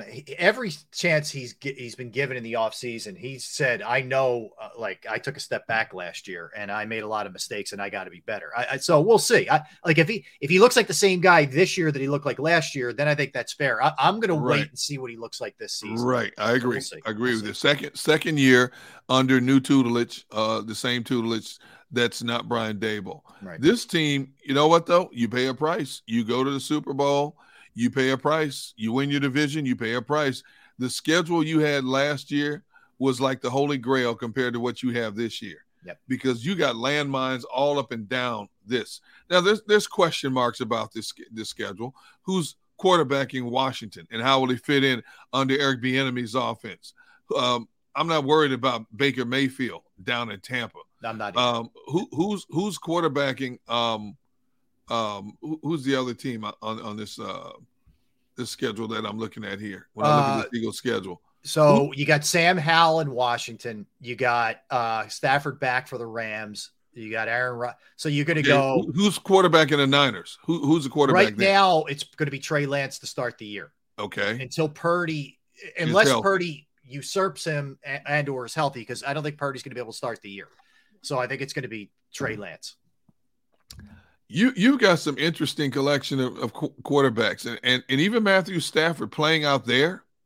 That's a different Matthew. Now their defense, their team took a major hit, and they weren't able to do a lot this offseason because of cap restraints. Right. But you got to play Matthew Stafford out there. I'd rather play him in Philadelphia. You got to play Aaron Rodgers on the road. You got to play Tua here. Then you got Dak. Then you got Dak, Mahomes, Allen, and back-to-back in San Francisco, and then Dak again, and then Geno Smith. Nice. Like, jeez. I know. What else? What else? See, I don't think the Eagles will win 14 games this year. I don't either at all, Derrick. But I do think they're by far the best team in the division. They will win the division, but it won't be with 14 wins. See, I think I agree with you. I think that this could very well be an 11. I know Eagles fans aren't going to like this, but be an 11 or 12 win team. Right. And by the end of the year, be as good or better. But the problem you have a couple things. One, the schedule that we just went through is really tough. Two, I don't care how you slice this. You're counting on a lot of new people. Yes. Sean Desai. I love Brian Johnson, but he's new to this at the NFL level. New linebacker coach, new secondary coach, Nakobe Dean, Jalen Carter, yep, Jordan Davis, Nicholas Morrow, Blankenship, Terrell Edmonds, whatever. There's a lot of new faces. Like I think the offense should be fine. I think they don't skip much of a beat at all. If anything, they might be even better. But the defense is going to take a step back early in the season, and we're going to have to be patient. And I don't know if Eagles fans are really fully committed to that concept right now. It's going to be a lot harder. And I think we have to also figure into the equation, because it's such a pertinent part of football. We don't know what the health status is going to be like along the way. Yep. They sidestepped a lot of potential landmines. Even players who were out, Jalen missed a couple of games. Milana played with that shoulder injury. CJ missed a lot of games with that kidney issue. We don't know what they're going to be. Lane Johnson played on a bum knee the latter half of the season. We don't know what this team is going to look like in November, December. We don't. Mm-hmm. I talked about a team in Jacksonville a few years ago that had to rely on close to 90 players to get through a season. Hopefully the Eagles don't have to go through a mess like that. But the injury factor is huge with every team in the National Football League in helping to determine their success or failure for the duration of a season. Eagles training staff, medical staff did an incredible job keeping necessary bodies on the field. 22 starters playing in the Super Bowl is unheard of. Yeah, I think Chris D, optimistically at 12. I think 12 is fair, Chris. I think that's possible. I think wait and see is a good way to put it with the defense, because we just don't know right now. Right. What some of these guys are going to look like. You can count on Hassan Reddick. I feel like I can count on Josh Sweat right now. You can count on what Bradbury and Slay and Avante, with those guys. But there's other pieces there that we don't know right now. And how much of a role is Nolan Smith going to play? I think Jalen Carter is going to be an every down guy, but we'll see about that. How much left in the tank does BG have? How much left in the tank does Fletcher have? Can Jordan Davis get through a whole season healthy? Jordan Davis, and can he be effective not just against the run? And maybe we find out that that's what his role is, but right now we don't know. So, and on top of everything else, everybody's gunning for you. Everybody. Yeah. Everybody's Super Bowl every week. That's right. Yep. Everybody wants a piece of you on your schedule this year. Yeah. And that makes it that much tougher. Now, it was tough enough last year, but you can't. Come on, let's be honest here. Look at the collection of quarterbacks they played for the duration of last season. Okay. It was like a gift. Most of the games were like gifts last season in terms of who you were playing at the quarterback. Now you got the big money makers, even Geno got paid. Oh yeah. Geno got paid, Mm-hmm. So you're looking at big money. You're looking at Sean McDermott defense coming in here. You know what Andy Reid is. Okay. The 49ers are going to be rugged. Still the big issue is the quarterback. And then they get Javon Hargrave. And they also picked up the kid from he went to Clemson, Clellan. Oh, yeah. I know you do. The first round pick from the Raiders. They got him also to go with that defense. Mm-hmm. So you got some knockdown dragouts coming up here. I'm looking at the beginning of the season. I'm not worried about Mac Jones, but I do always worry about a Bill Belichick defense. Yes. Okay. Minnesota, I'm never going to be a Kirk Cousins fan. I'll pencil that in as a W 365 days a year, if nothing else, just to get under my brother's skin that much more. Tampa Bay's a mess right now. You got players that don't even want to be there. Washington is a division game. Defensively, they're going to look pretty good. Offensively, they're going to be 3 games into Eric Bieniemy's offense. There's no way.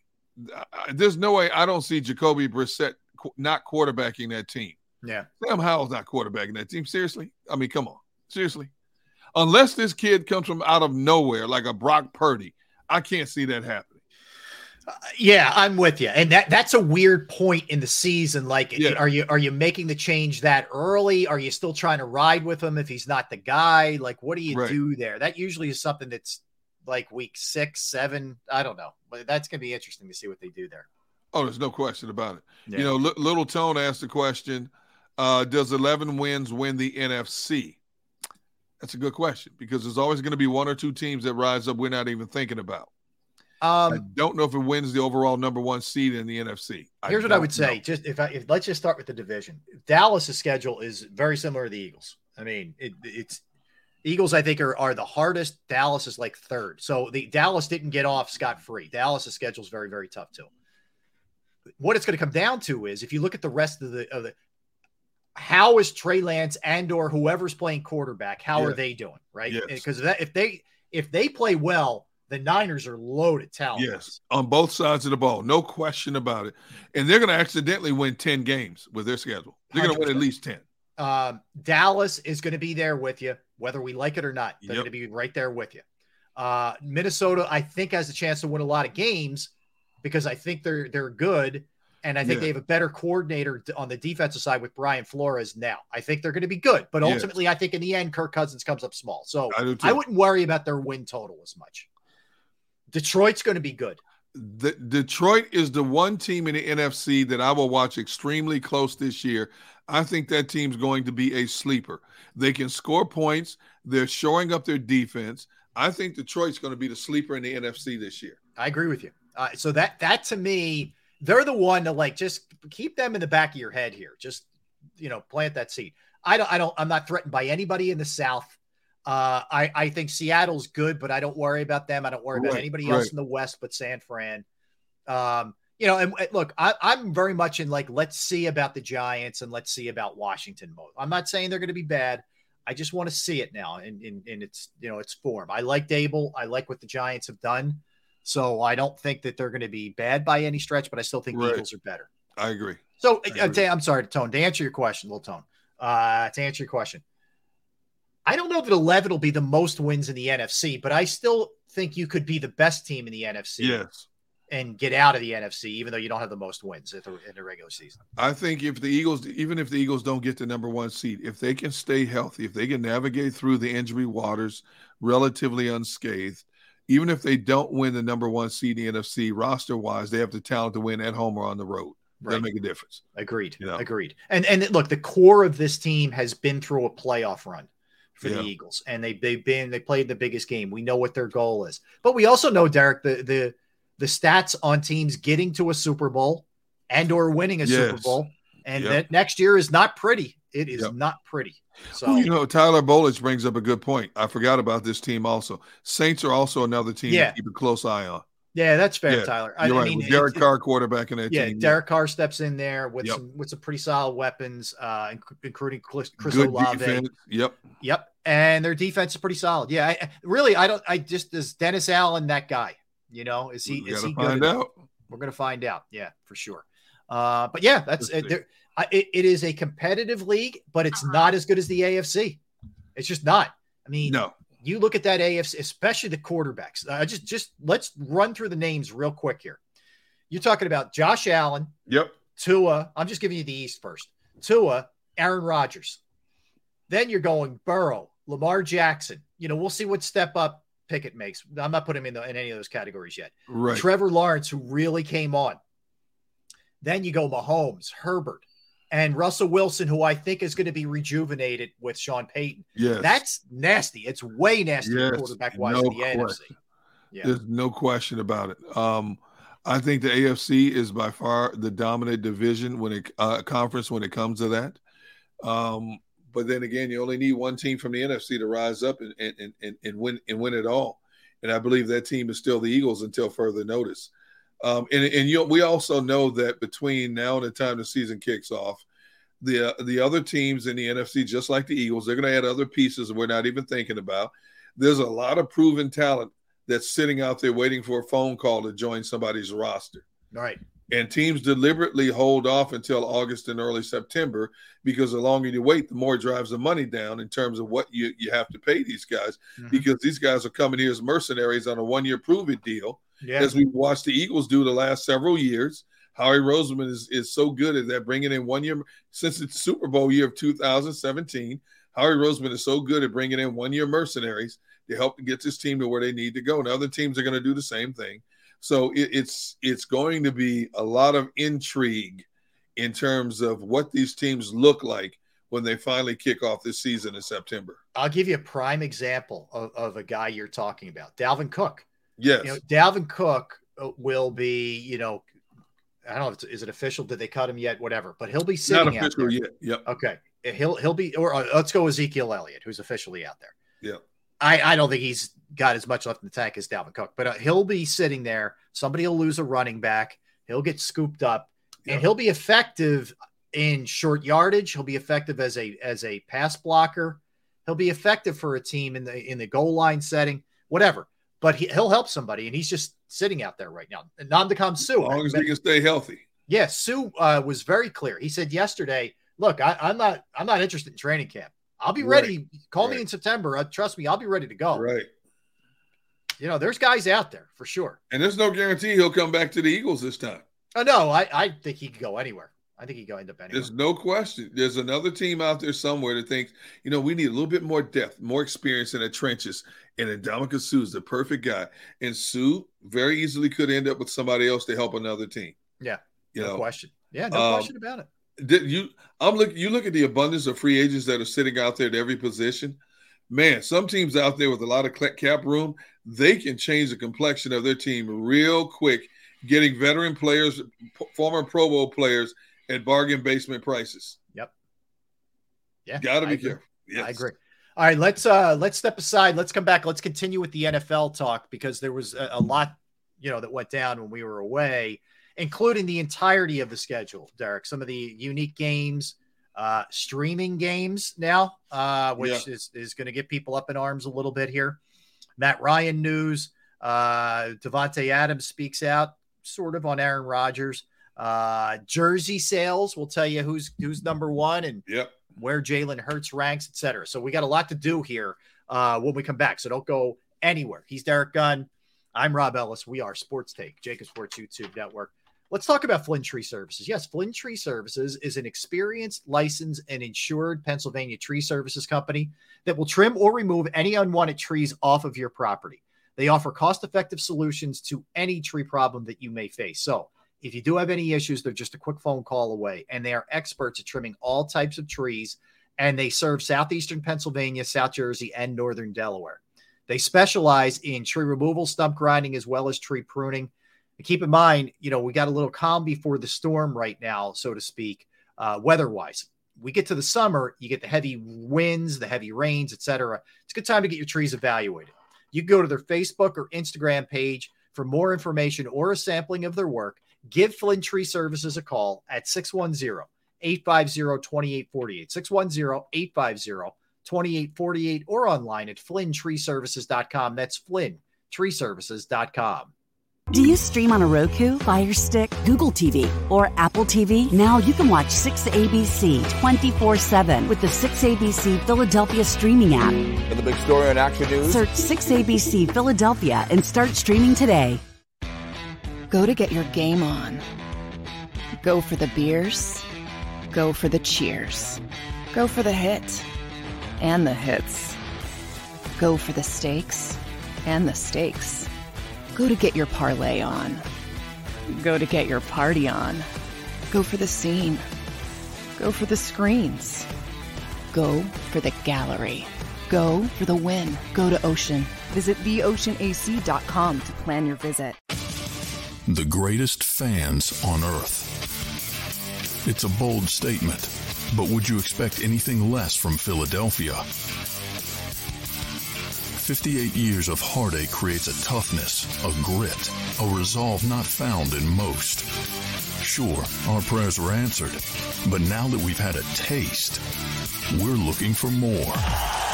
Pondley Hockey, official partner of the Philadelphia Eagles.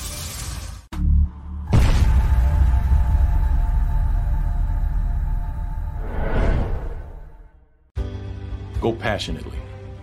Go fearlessly. Go confidently. Go Birds! Go confidently towards your goals with First Trust, Philly's hometown bank for nearly 90 years, and the official bank of the Philadelphia Eagles. We're focused on getting you over the goal line. So go with conviction. Go with trust. Go Birds! And go forward with us by your side. First Trust Bank, the official bank of Philadelphia Dreams. Oh, and go Birds. All right, did you know I was the mommy slam dunk champion? Really? Yes, really don't sound so surprised. Let's see it. Oh, you're ready. All right, here we go. Let's hear the crowd. So go to right, go to left, fake them out. Mama, go up, mama! She did it. Again? You can't avoid gravity, but United Healthcare can help you avoid financial surprises by helping you compare costs and doctor quality ratings. United Healthcare. Uh-huh.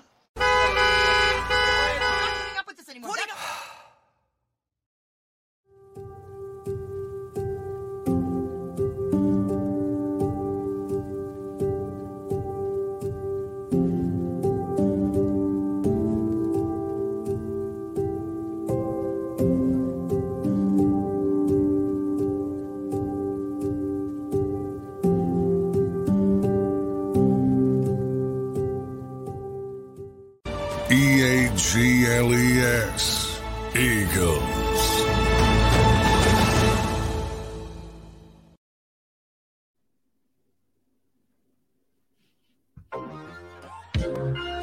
Hi. Hi, everybody. Thanks for hanging out with us. We are Sports Take, Jacob Sports YouTube Network. Derrick Gunn, Rob Ellis with you on this Wednesday. All right, Gunner, let's keep the football momentum going here. We were just talking about the Eagles, their schedule, et cetera, going through some other things. But if you saw this, so Peacock will be streaming a playoff game. Yep. January 13th, one of the wild card games. It'll either be an 8:15 or 8:30 start. That's a Saturday night. Did you see what they paid for it? What NBC and Peacock paid for the one game? What did they pay for it? $110 million. That's insane. For one game. I mean, that's insane. Unreal. That is flat out insane. Yeah. And, people that don't have Peacock are going to complain about a game being on Peacock. But here's the thing. They'll gripe and they'll moan, but they'll still subscribe to Peacock because, number one, it's a football playoff game. Number two, it might be their team that's playing. So they'll still subscribe to it. I mean, look at people already subscribing to YouTube because the NFL is putting games on YouTube. Right. So they're already subscribing to that now. Well, I think, look, as much as we all want to sort of like push it off and give it the Heisman as much as we can, this is where it's going. It's just going that way. I mean, you're going to have to bundle and stream, and all sports are headed in that direction eventually. Like the notion of getting even regular season NFL games, basically, and I say for free. I know you have cable and you're paying for cable, but you know what I mean. That where you're not specifically paying for games is over. It's over. Like we only have a few years left of this before this is where it's all headed. We saw this coming. People shouldn't be surprised.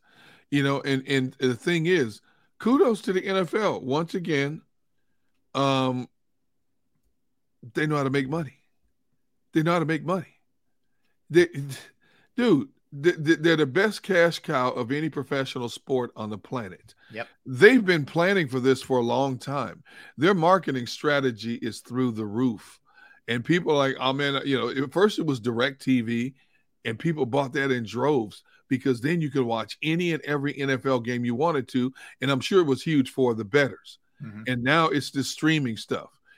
First Thursday night games on on Prime. Now playoff game on Peacock and games on YouTube. What's next? And we're all going to buy it. Yeah. We're all going to buy it because we got to have it. Football's an addiction, man. Mm-hmm. You got to have it.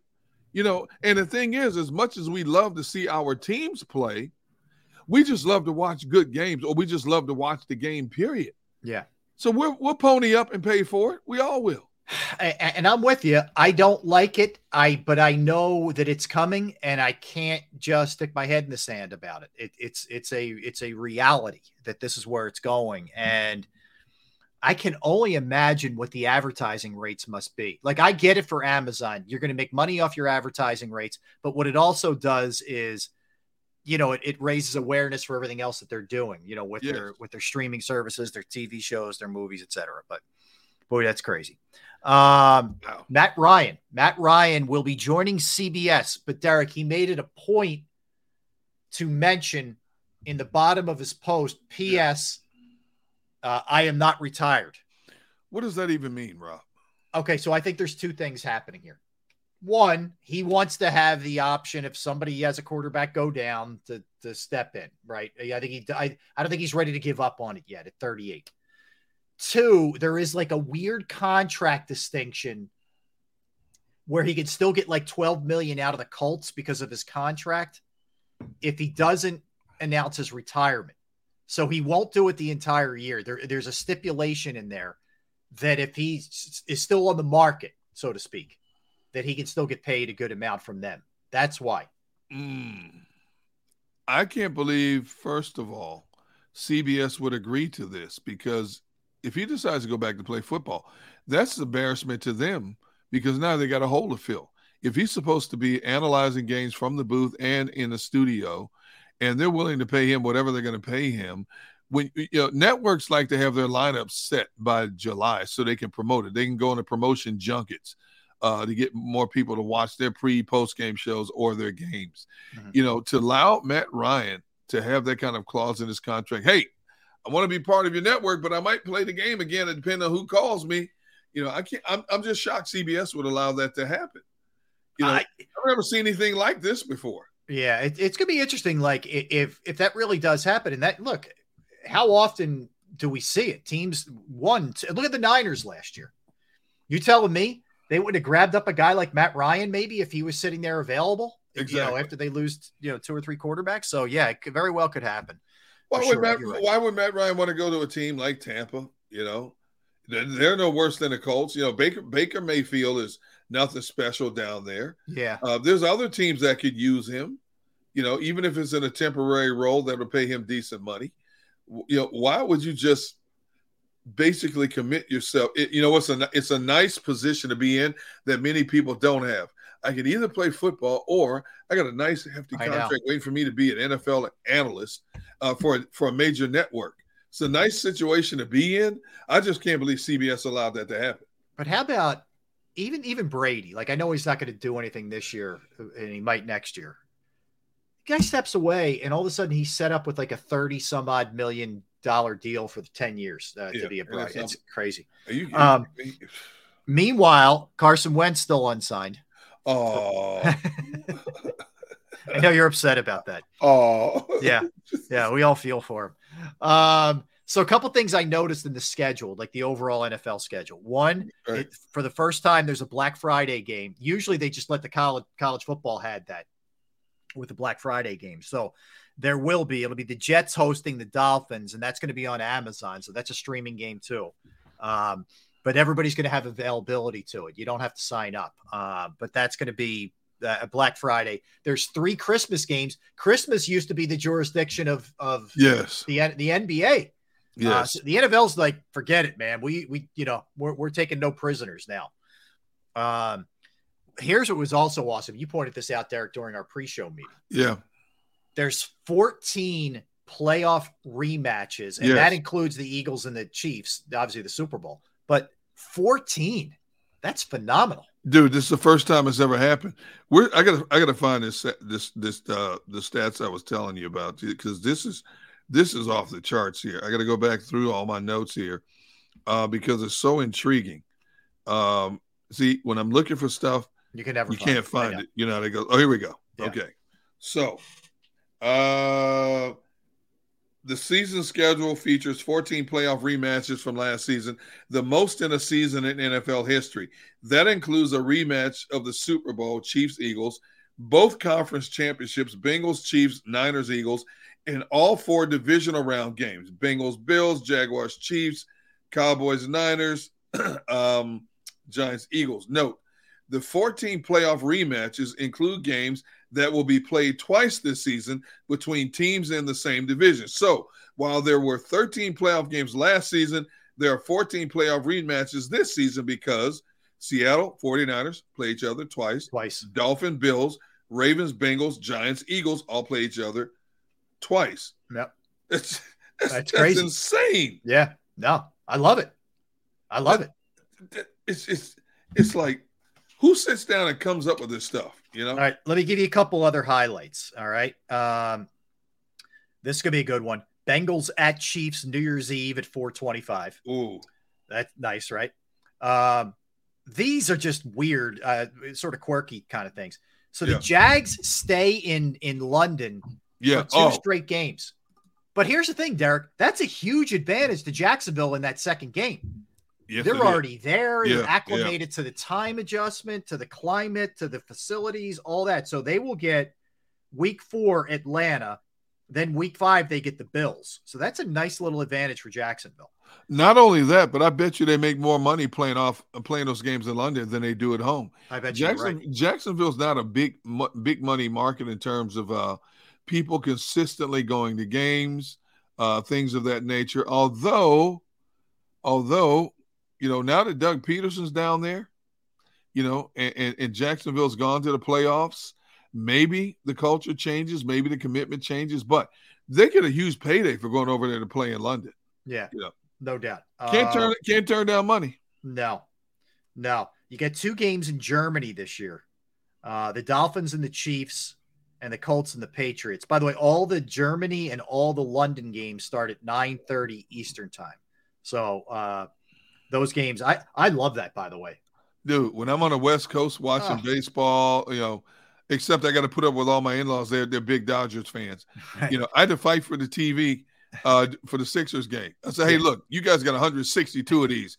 I'm handcuffed here. I need to see this game. So they finally gave in. They always give in, but, I hear you.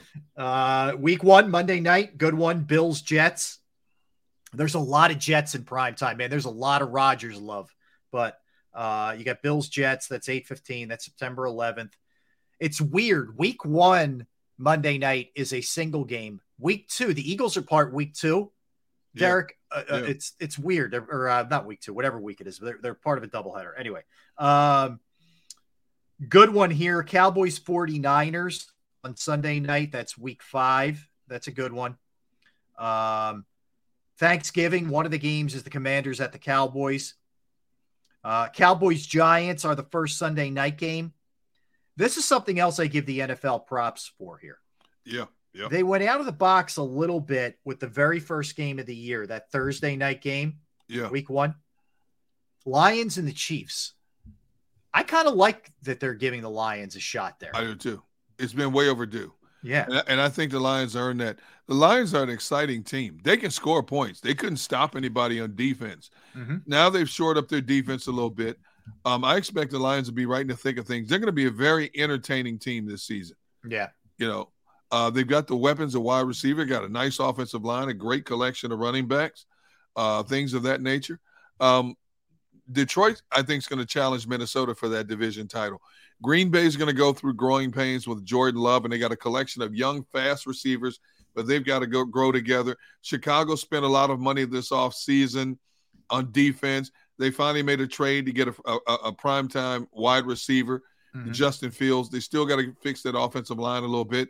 They're going to be interesting teams, but I think right now the cream of the crop in that division is Detroit with Minnesota neck and neck. I agree. All right, this is interesting. Again, you alerted me to this during our pre-show, but jersey sales, individuals, yes.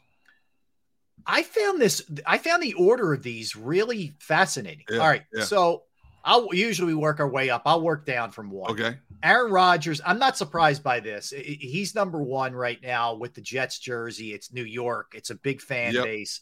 he's got a new number. He's wearing 8 like he wore in college. He's Yep. not wearing 12. So I get that one. And I'm not surprised by number 2 or 3 either. But Jalen Hurts is number 2, which is a big testament to him. That his jersey's number 2. Patrick Mahomes is number 3. Odell Beckham Jr. is number 4. Huh? I don't get that at all. What? So he's wearing number 3 for the Ravens, but his jersey sales right now are number 4. I'm shocked. I'm actually shocked. Now, we should also tell the audience that these figures are based on April sales.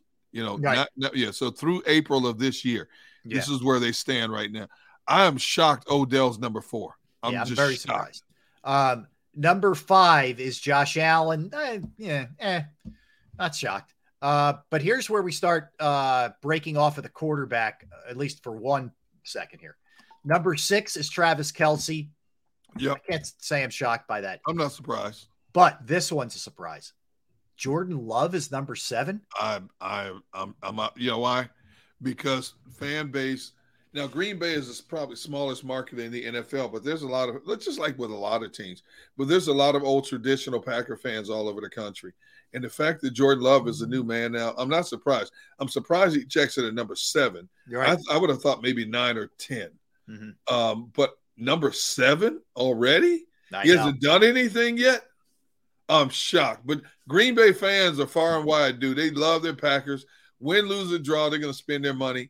But I am shocked Jordan Love is the man, is in the top 7 when it comes to jersey sales through April. And Tone says in our private chat, believe it or not, the youth love Odell. He's a very popular player. I get that, but I thought at least over the last few years with the injuries and everything else that his popularity had kind of waned a little bit. I did too. But not only that, the youth don't spend money like the older people do. True. The youth don't have that kind of money, Yeah. But then again, I take that back because youth, you look at the collection of tennis shoes they wear nowadays. Where the heck are they getting all this money from? So if they're buying tennis shoes at a rate like, and some of these tennis shoes ain't cheap anymore, dude. No, man, Jordans are expensive. You What? name it. It's expensive. All right, number 8, not surprising. Justin Jefferson checks in there. Micah Parsons checks in at number 9. Boo. Yes, I hear you. Number 10, interesting. Bryce Young. What? Bryce Young gets already the number 10 spot. Yeah. So that means basically this survey just came out like right after the draft. Yeah. Mm-hmm. So it means it's a small sample. Let's see how I hope we can find the figures. Let's say in September 1st and see how they. I mean, I understand, people are, down in Houston excited, new quarterback, new direction. Finally, they think they have a franchise quarterback, at the helm. I get that. So the numbers, it's like a 3-week sample of jerseys right now. Yeah. Let's see how it pans out in a few months after everything settles. Yeah, I'm with you. Because to be honest with you, I'm surprised Mahomes isn't number 1, to be honest. I thought I would have look, if you were asking me who's number 1, it would have been Mahomes. I would have thought Jalen Hurts was top 3 or 4. I'm not surprised at 2. Right. I would absolutely not have had Beckham. I would not have had Love. I probably wouldn't have had Travis Kelce. No. Well, Kelce is a popular icon because of that podcast him and his brother have. Yeah, and he was on Saturday Night Live. He's kind of Saturday Night Live. Yeah. He's all over the place. He's Mr. Pop Culture right now across the NFL. Plus, he's so funny. The dude is funny. What he says, no holds barred, things like that. So he pulls in an audience that may not just be football fans as well. True. But no, good stuff there. All right, let's hit it. Let's come back. We're gonna run a bunch of stuff, Gunner. We'll touch on the Flyers hiring Keith Jones, and we're gonna have Jonesy join us tomorrow, by the way, at 1:30. Touch on some Phillies. Touch on the game last night where Denver beat the Lakers in Game 1. John Morant's at it again. The Spurs win the lottery, and we got birthdays and movies for you. So don't go anywhere. He's D Gunn. I am R. Ellis. We are Sports Take, Jacob Sports YouTube Network. I'm going to tell you about Razor technology right now and disaster recovery, because the middle of an emergency is the wrong time to wonder who is in charge and how to respond. Restoring malfunctioning systems, rebooting complex servers, reconfiguring applications, bringing backups online, and reauthorizing users all takes time. And the longer it takes, the more damage that a business is exposed to. Razor Technology helps growing businesses develop a disaster recovery plan that protects all your essential data. Razor ensures that all your critical systems are backed up and that backups are regularly checked to ensure that they can be deployed at a moment's notice. Depend on Razor Technology, your trusted IT managed service provider, to save time and money on your IT and cloud services. Find out if your business is built to recover from a data disaster by calling Razor Technology today at 866-797-3282, 866-797-3282, or visit them online at razor-tech.com. That's razor-tech.com.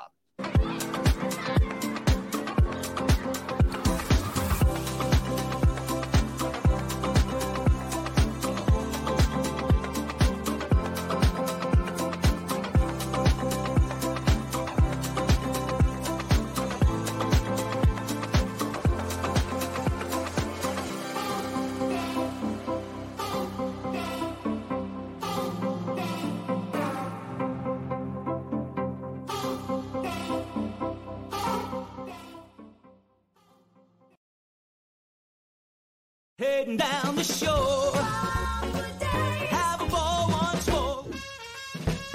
Here, imaginations run wild and time stands still. Because here, you can find the best of the Jersey Shore, all on one 5-mile island. So leave the old you behind and get lost in the woods. Wild, wild, wildwood days.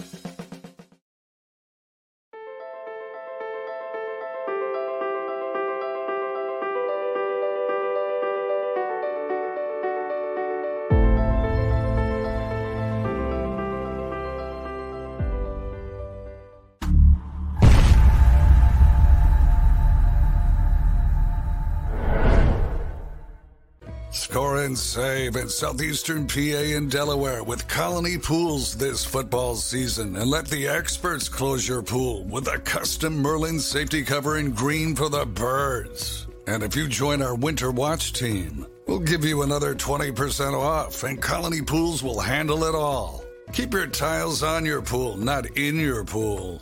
Fly with Colony right now, birds fans. Visit flywithcolony.com. Hi everybody, my name's Jason Lombardi. I'm an inspector at DryTech. At DryTech we offer 3 major services, the first one being basement waterproofing. The second service we offer is foundation and structural repairs. And then the third service that we offer is mold remediation. If you feel you are having a waterproofing issue, give DryTech a call or check us out online.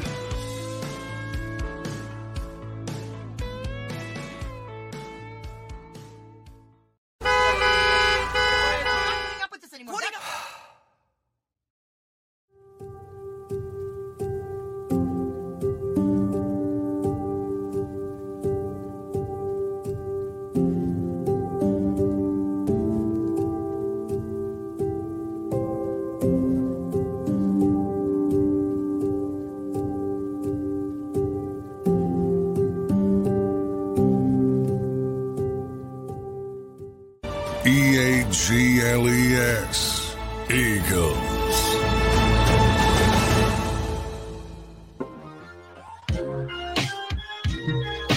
Back, final segment of the show. Great to be back with you guys after a little time off. He's Derrick Gunn. I'm Rob Ellis, hanging out with you on this Wednesday. All right.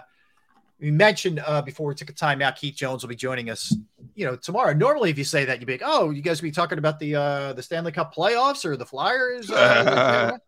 Nope. Because Keith Jones was hired as the Flyers director of hockey operations. And Daniel Briere had the interim tag lifted. He is officially just the GM. He's not the interim GM anymore. So here's what I would say about this, Gunner. I know there's concern from Flyers fans that it's 2 old Flyers still in decision-making roles, and that's something that Flyers fans have objected to over the last few years with, some of the input that like a Paul Holmgren or a Bob Clark have had still. Sure. The only thing I would say is that, in my opinion, this is different in this sense. I'll just speak specifically about Jonesy. So Keith Jones has covered the league now for the better part of 20-something years. Yep. As a broadcaster. an analyst on the games and in the studio too, which means he travels to every arena. He talks to every coach, every GM on every single team, every player on every single team. He has a feel for every team, not just the Flyers, and everything that goes on with those teams. He is confided in by general managers that give him inside information, coaches. He's a part of production meetings. And Derrick, you know this. In these production meetings is where the coaches let their hair down a little bit. The players do too. So you find things out. He has that advantage, and he also has the advantage of being here up close and personal in the city of Philadelphia and knowing all the things that have gone on. He also knows the fans very well from his job as a host at WIP. Absolutely. I think it's a really interesting hire. I'm not guaranteeing anything's going to work out or anything, but I actually think that this one is really one that can bring Flyers fans back to the nest, so to speak. I think he will bring a fresh approach to it. I think his biggest plus is he understands the history of this organization. He understands thoroughly the fan base here. He knows how they think. He knows how they wear their emotions on their sleeves. I think you have to give him time. You're not going to fix this disaster in 1 year, but I think just give Jonesy some time to get acclimated and to try to put his own niche on it. And I'm hoping the ownership will allow him room to breathe and to grow and to have significant input into changing the culture and what they need to do to put a productive, respectable product back on the ice. I think him and Briere both can provide that. Now, I understand what you're saying. It's a great point you bring up about continuously bringing back old school Flyers. But I think in this case, I think you have two guys that are very much in tune with what's going on in hockey today. And I think that bodes well for them that they have the history that they do have with this particular organization. Yeah, no question. So again, it's going to be fun to talk to Keith tomorrow about everything, how this came about, how he stepped away from, it's kind of like we were talking about with Jay Wright. Do you step away from a job in broadcasting where you never lose a game? You don't have that same kind of pressure on you. But that pressure thing, Derrick, works both ways. Yes. Guys who are competitors miss that. They miss that edge. When you're not, it's not a win or a loss, so we'll talk to Keith tomorrow. That's going to be fun. Phillies, I am frustrated. Okay. I'm frustrated. I knew we were getting to it sooner or later. I had to vent a little bit. Just when I think they're turning a page, just when I think, okay, here we go. This is what they are. Finally, they're showing that they're a team that's gotten their act together. And we had a nice little stretch there, Derrick, where you were on the West Coast, but they had won 5 in a row. And I'm saying, all right, good, here we go. And now all of a sudden they've turned around and lost 3 in a row. And while that's not the end of the world, it's frustrating because number one, there's still been the sloppy stuff in the field and bad base running and all that. Oh my goodness. And they did Wheeler no justice yesterday. He pitched well. His line will not look like he pitched well, but I have zero issue with Zach Wheeler last night. They're in the throes, Derrick, of one of the worst slumps I've seen with runners in scoring position. In fact, until Bryson Stott got a hit and drove in a run last night, they were 0 for their last 28. 0 for 28. Yep. Okay. They were 1 for 11 last night. They were awful. They have been awful. And I think it's just a matter of two things. I think their pitch selection has been really terrible. Horrible. And I think they're pressing in those spots because they know how bad they've been. And it's human nature takes over. It's psychological. I really believe that.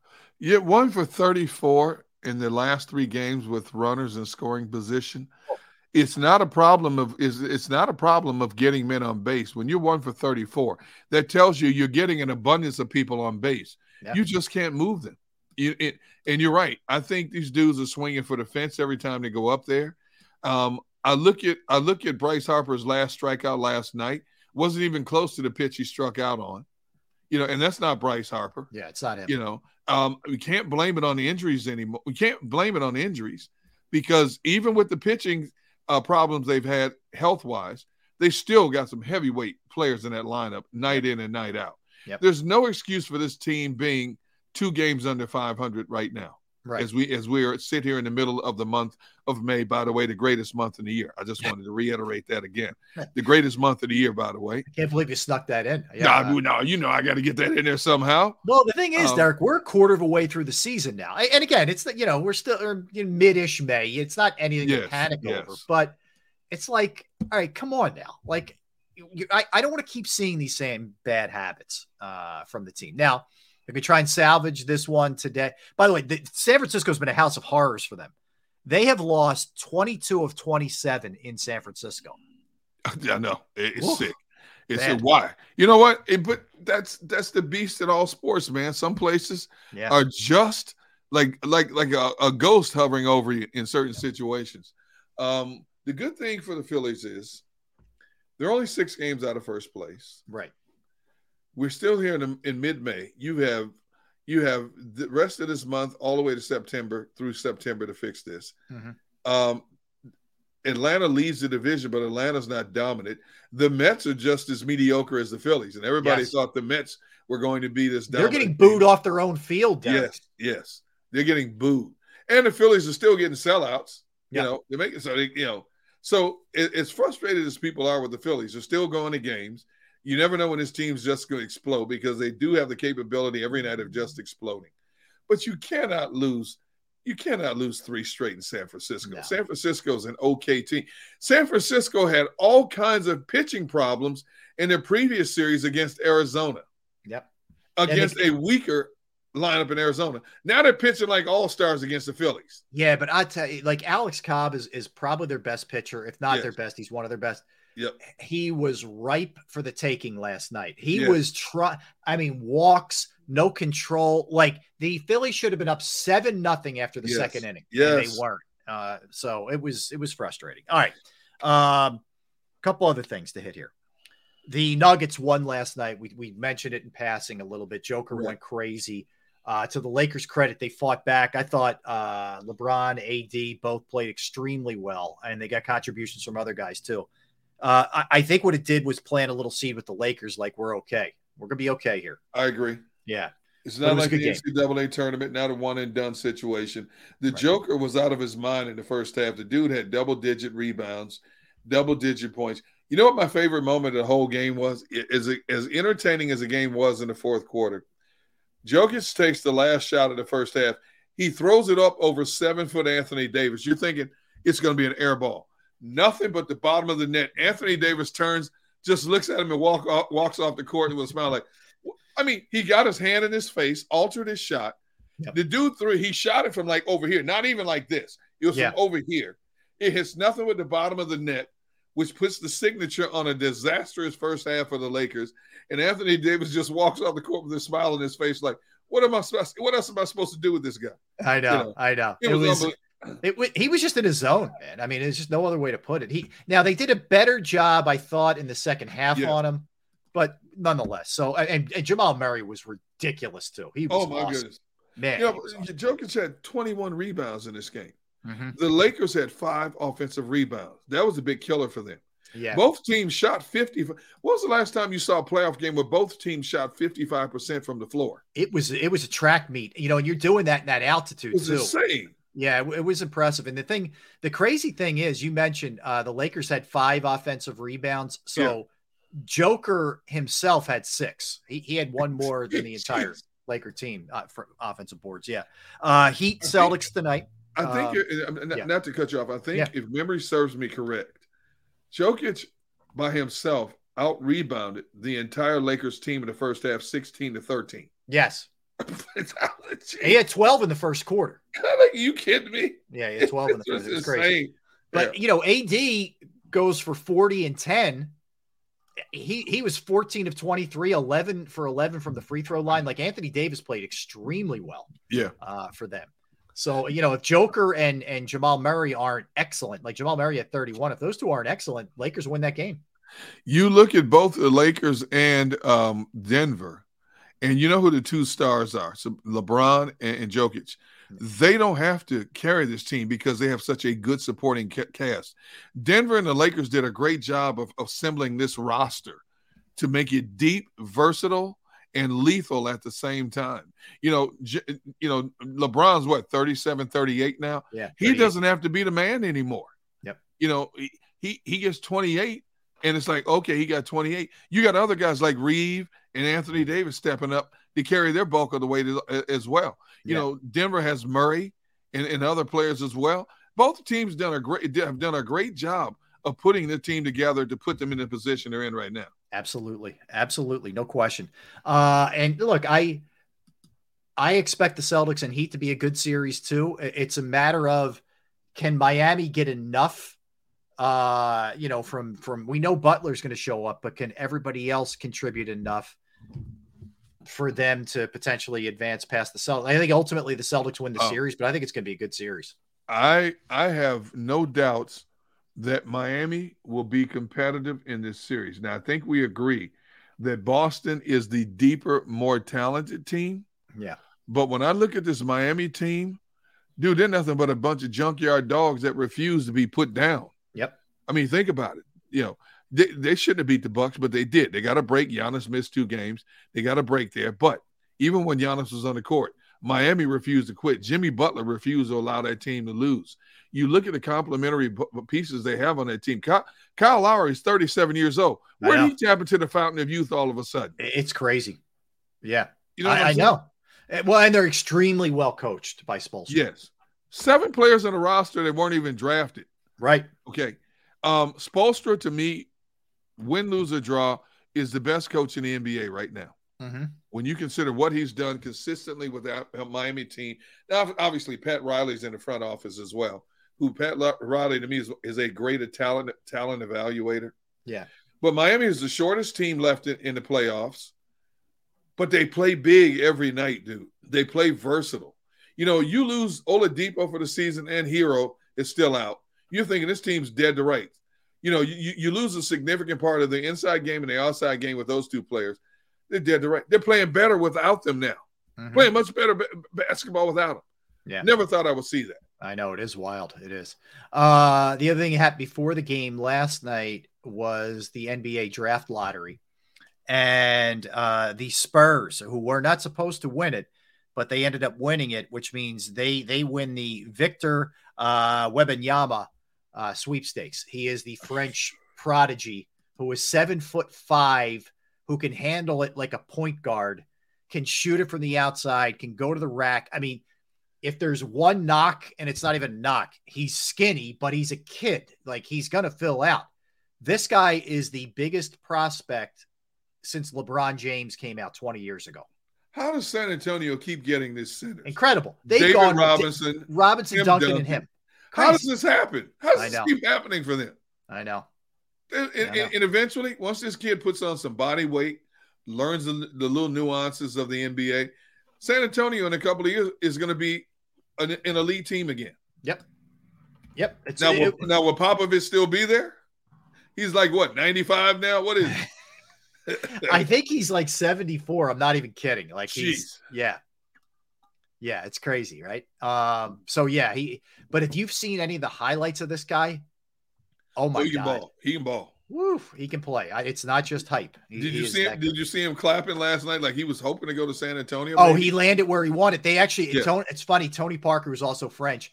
Tony Parker posted a picture of this kid when he was a little kid in a Spurs jersey, in a Tony Parker Spurs jersey. Are you kidding me? No, I'm not kidding. Yeah. Jeez. So that's where he ends up.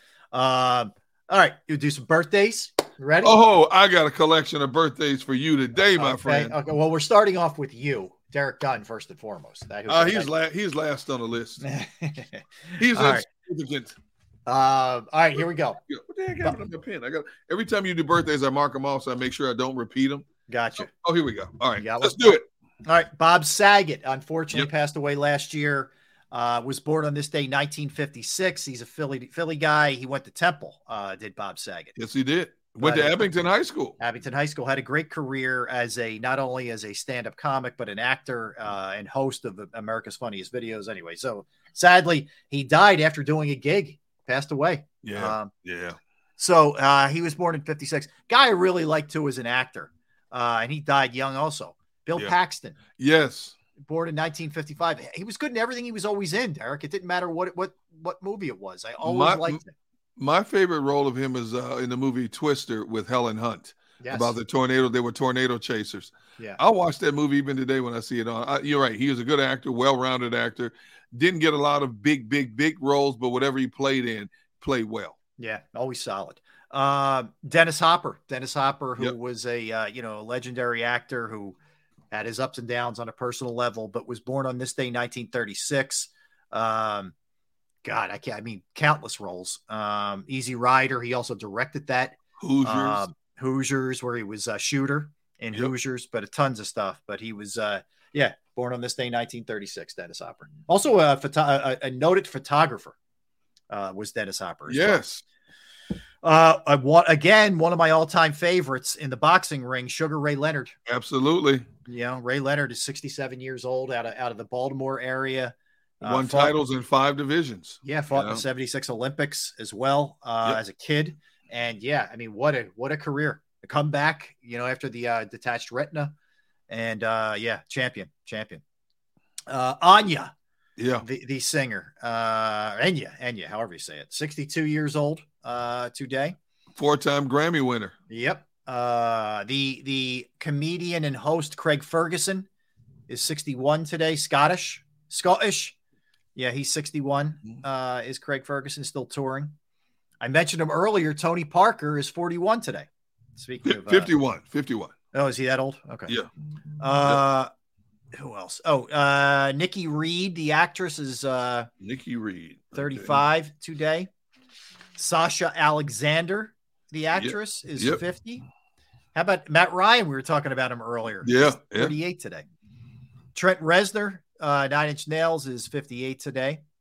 Hill Harper, the actor, always good in everything he's in, is 57 today. Jim Nantz, hello, friends. Yeah. Is 64 today, is Jim Nantz. Austin Eckler, the running back, still with the Chargers, right? He hasn't been moved, I don't think. Yep. As of this moment, he's still with the Chargers. Still there. David Eigenberg, actor. He's in Chicago Fire. He was in Sex and the City. He's 59. Danny Manning, one of the great college players ever, is 57 today. Danny Manning, yeah. Hubert Davis, who was now the head man at UNC at his alma mater, is 53 today. Yep. The great Cool Papa Bell of the Negro Leagues. Absolutely. Born on this day, 1903. Also one of the greatest names ever. He was Tony's 41. My bad. You're right. Tony's 41. I said 51. 41. He's 41. Okay. Yep. Cool Papa Bell was considered one of the fastest players ever to play baseball, period. I believe it. Phenomenal talent. You always left to wonder if these guys had gotten a chance in the majors, Yep. I have no doubt a guy like that would have been great. All right. That's all I have. Birthdays. What else do you have? Oh, I got a whole bunch. All right. Maureen O'Sullivan, the original Jane at Tarzan, the Johnny Weissmuller's Tarzan from back in the 1930s, 40s. Okay. She unfortunately passed in 1988. Okay. You have Passenger. The singer Passenger is 39 today. Right. Matthew McGorry, who's considered the Guinness Book of World Records tallest actor ever, 7'6". Oh boy. In House of 1,000 Corpses and Devil's Reject. He's from Westchester, by the way. Oh, really? Yeah. Okay. Jordan Knight, lead vocalist of the New Kids on the Block, 53. Okay. Chris Henry, former NFL running back, unfortunately passed away in an untimely accident in 2009. You have Taj Mahal, a blues singer, one of the greatest blues singers ever, a self-taught musician, played the guitar, piano, banjo, harmonica, and other instruments, was a 3-time Grammy winner. Wow. Carlos Pena, 45 today, played 8 major league teams. We have Matt Castle, the quarterback. Oh, yeah. 41 today. Yep. The former great quarterback, Earl Morrall, from the old Baltimore Colts. Great backup. Yeah. The dude, I was trying to think of his last name, Cleveland Farrell, former first-round pick of the Raiders. Now he's playing with San Francisco. Is his birthday today, too? Yep. He's 26 today. I looked at the 49ers roster. He's not on the depth chart, but I checked him out on Twitter, on Wikipedia. He signed with the 49ers in March, on March 26th. So I'm trying to why figure would out they have updated that? That's weird. You know, I don't know. Channing Frye, 40 years old, he was taken 8th overall by the Knicks in 2005. Jedrick Wills, first round draft pick of the Cleveland Browns in 2020, the offensive tackles, 24. North Turner is 71. Frank Ragnow, the center for the Detroit Lions, a first round pick in 2018, is 27. And Kim Mulkey, the head coach of the now champion LSU Tigers, is 61. So as I've been professing to you time and time again, Mr. Ellis, not only is May 17th the greatest day of the year, but the month of May once again proves, with this collection of talent, an array of talent across the board, it is the greatest month of the year, and we still have a few more weeks in the month to go. True. Hard to argue. Birthdays. Who am I to argue that? All right. So a couple movies here we'll mix in. A Dog's Journey was 2019. Yep. Also 2019, John Wick 3. Yep. What About Bob with Bill Murray and Richard Dreyfuss, 1991. Yep. Frankie and Alice with Halle Berry is 2010. Yep. What else did That's all I had from the movie. I didn't really love the movie list today. Let's see. Kindergarten Cop 2 came out in 2016. I didn't even know they made it to. I didn't either, to be honest. I never saw it. Nope. And the movie Flipper came out in 1996. Okay. Yeah. Speaking of John Wick, did you see John Wick 4 yet? Not yet. I've not seen it. No. And I was adamant I was going to see it within the first week. And every time even when I was in California, it's out of most theaters now. There was one theater about 10 miles down the road that had it. So me and my nephews and a couple of in-laws were thinking about going to see it. Something comes up, we couldn't go. We had something else. I haven't seen it. I'm sure you could stream it now too. Dude, I don't want to pay $20 on demand to watch it. Yeah. Well, you wait it out a little bit more, you'll get it for whatever it is, $5. Yeah, but you got to wait until like August. I don't want to wait until August. I got to see it. You paying $20 at home is going to be cheaper than going to the movies. I can guarantee you that. Unless you have movie passes. Yeah, I have a couple Fandango movie passes. Well, then make that happen. You got to go. It's too late now. I can't. I bet you could find it somewhere not real far from you. I hope so. I don't have time, dude. I don't have time now. Yeah. What was I looking for? It's out now, but maybe it was last week or the week before. I was looking for Air, the Air Jordan. Oh yeah. It is now, but it wasn't then quite available yet. So I wanted to check that out too. And I got the new Fast and Furious is coming out May 19th. I got to see that one. Momoa, yeah. Yeah. Everybody's talking about this new Guardians of the Galaxy is out. I got to see that. Yep, I know that's out. And there's a couple other ones I got to see that are out. And I'm like, how the heck am I going to see that? And I can't even see Wick 4. I know. It's got to slow down, man. We need it to slow down. All right. There's our guy, Fred Cohen, checking in, our old director. Hey, Fred. Freddy's the best. He's got tickets to see Taj Mahal, June 8th. Okay. He's 81. Still performing at 81. Good for that guy, man. That's wow. Awesome. And Fred, good to hear from you, Fred. Fred's the best, man. The absolute best. One of the best directors I've ever worked with. Same. All right. We got to roll. We're out of time. So I want to thank Tone DeShields doing his thing as always. Thank you, Tone. Hey, to everybody, everybody in the chat, everybody streaming and listening. Thanks for hanging out and kind of having some patience. And we're back. We're rolling. We'll be back tomorrow. We'll have Keith Jones tomorrow, but we appreciate all you guys. You guys are the best. Tone has seen John Wick 4. Tone has seen Guardians. See, that's a young dude with no responsibilities. That's no responsibility. He just doesn't have kids. It doesn't mean he doesn't have responsibilities. John Wick 4 is flawless. John Wick 4 is pure art. Living his best life. Galaxy what are you hating on Tone for? Come on. I'm not hating on him. I'm jealous of him. Yeah, I know you are. I'm not hating on him. I'm jealous of the poor guy. Man. All right. We got to run.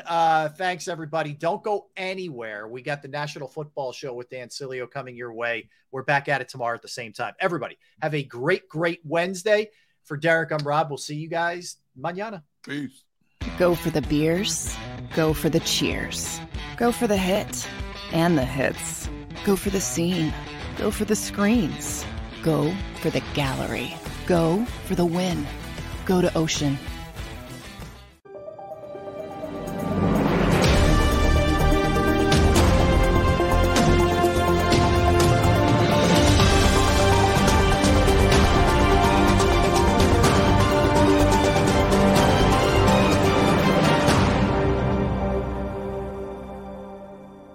Say goodbye to your credit card rewards. Greedy corporate mega stores, led by Walmart and Target, are pushing for a law in Congress to take away your hard-earned cash back and travel points to line their pockets. The Durbin-Marshall credit card bill would enact harmful credit card routing mandates that would end credit card rewards as we know it. If you love your credit card rewards, tell your lawmakers, hands off my rewards. Tell them to oppose the Durbin-Marshall credit card bill. Everybody in your crew identifies as either Big Mac Burger, McNuggets, or McCrispy Sandwich. But you're the Filet-O-Fish Sandwich all day. That crispy fish, that savory tartar sauce, that melty cheese, that pillowy bun. Yeah, you get it. Every time. And if you love the Filet-O-Fish, right now you can catch 2 of the classics you love for just $6. Limited time only. Price and participation may vary. Cannot be combined with any other offer. Single item at regular price. Ba-da-ba-ba-ba.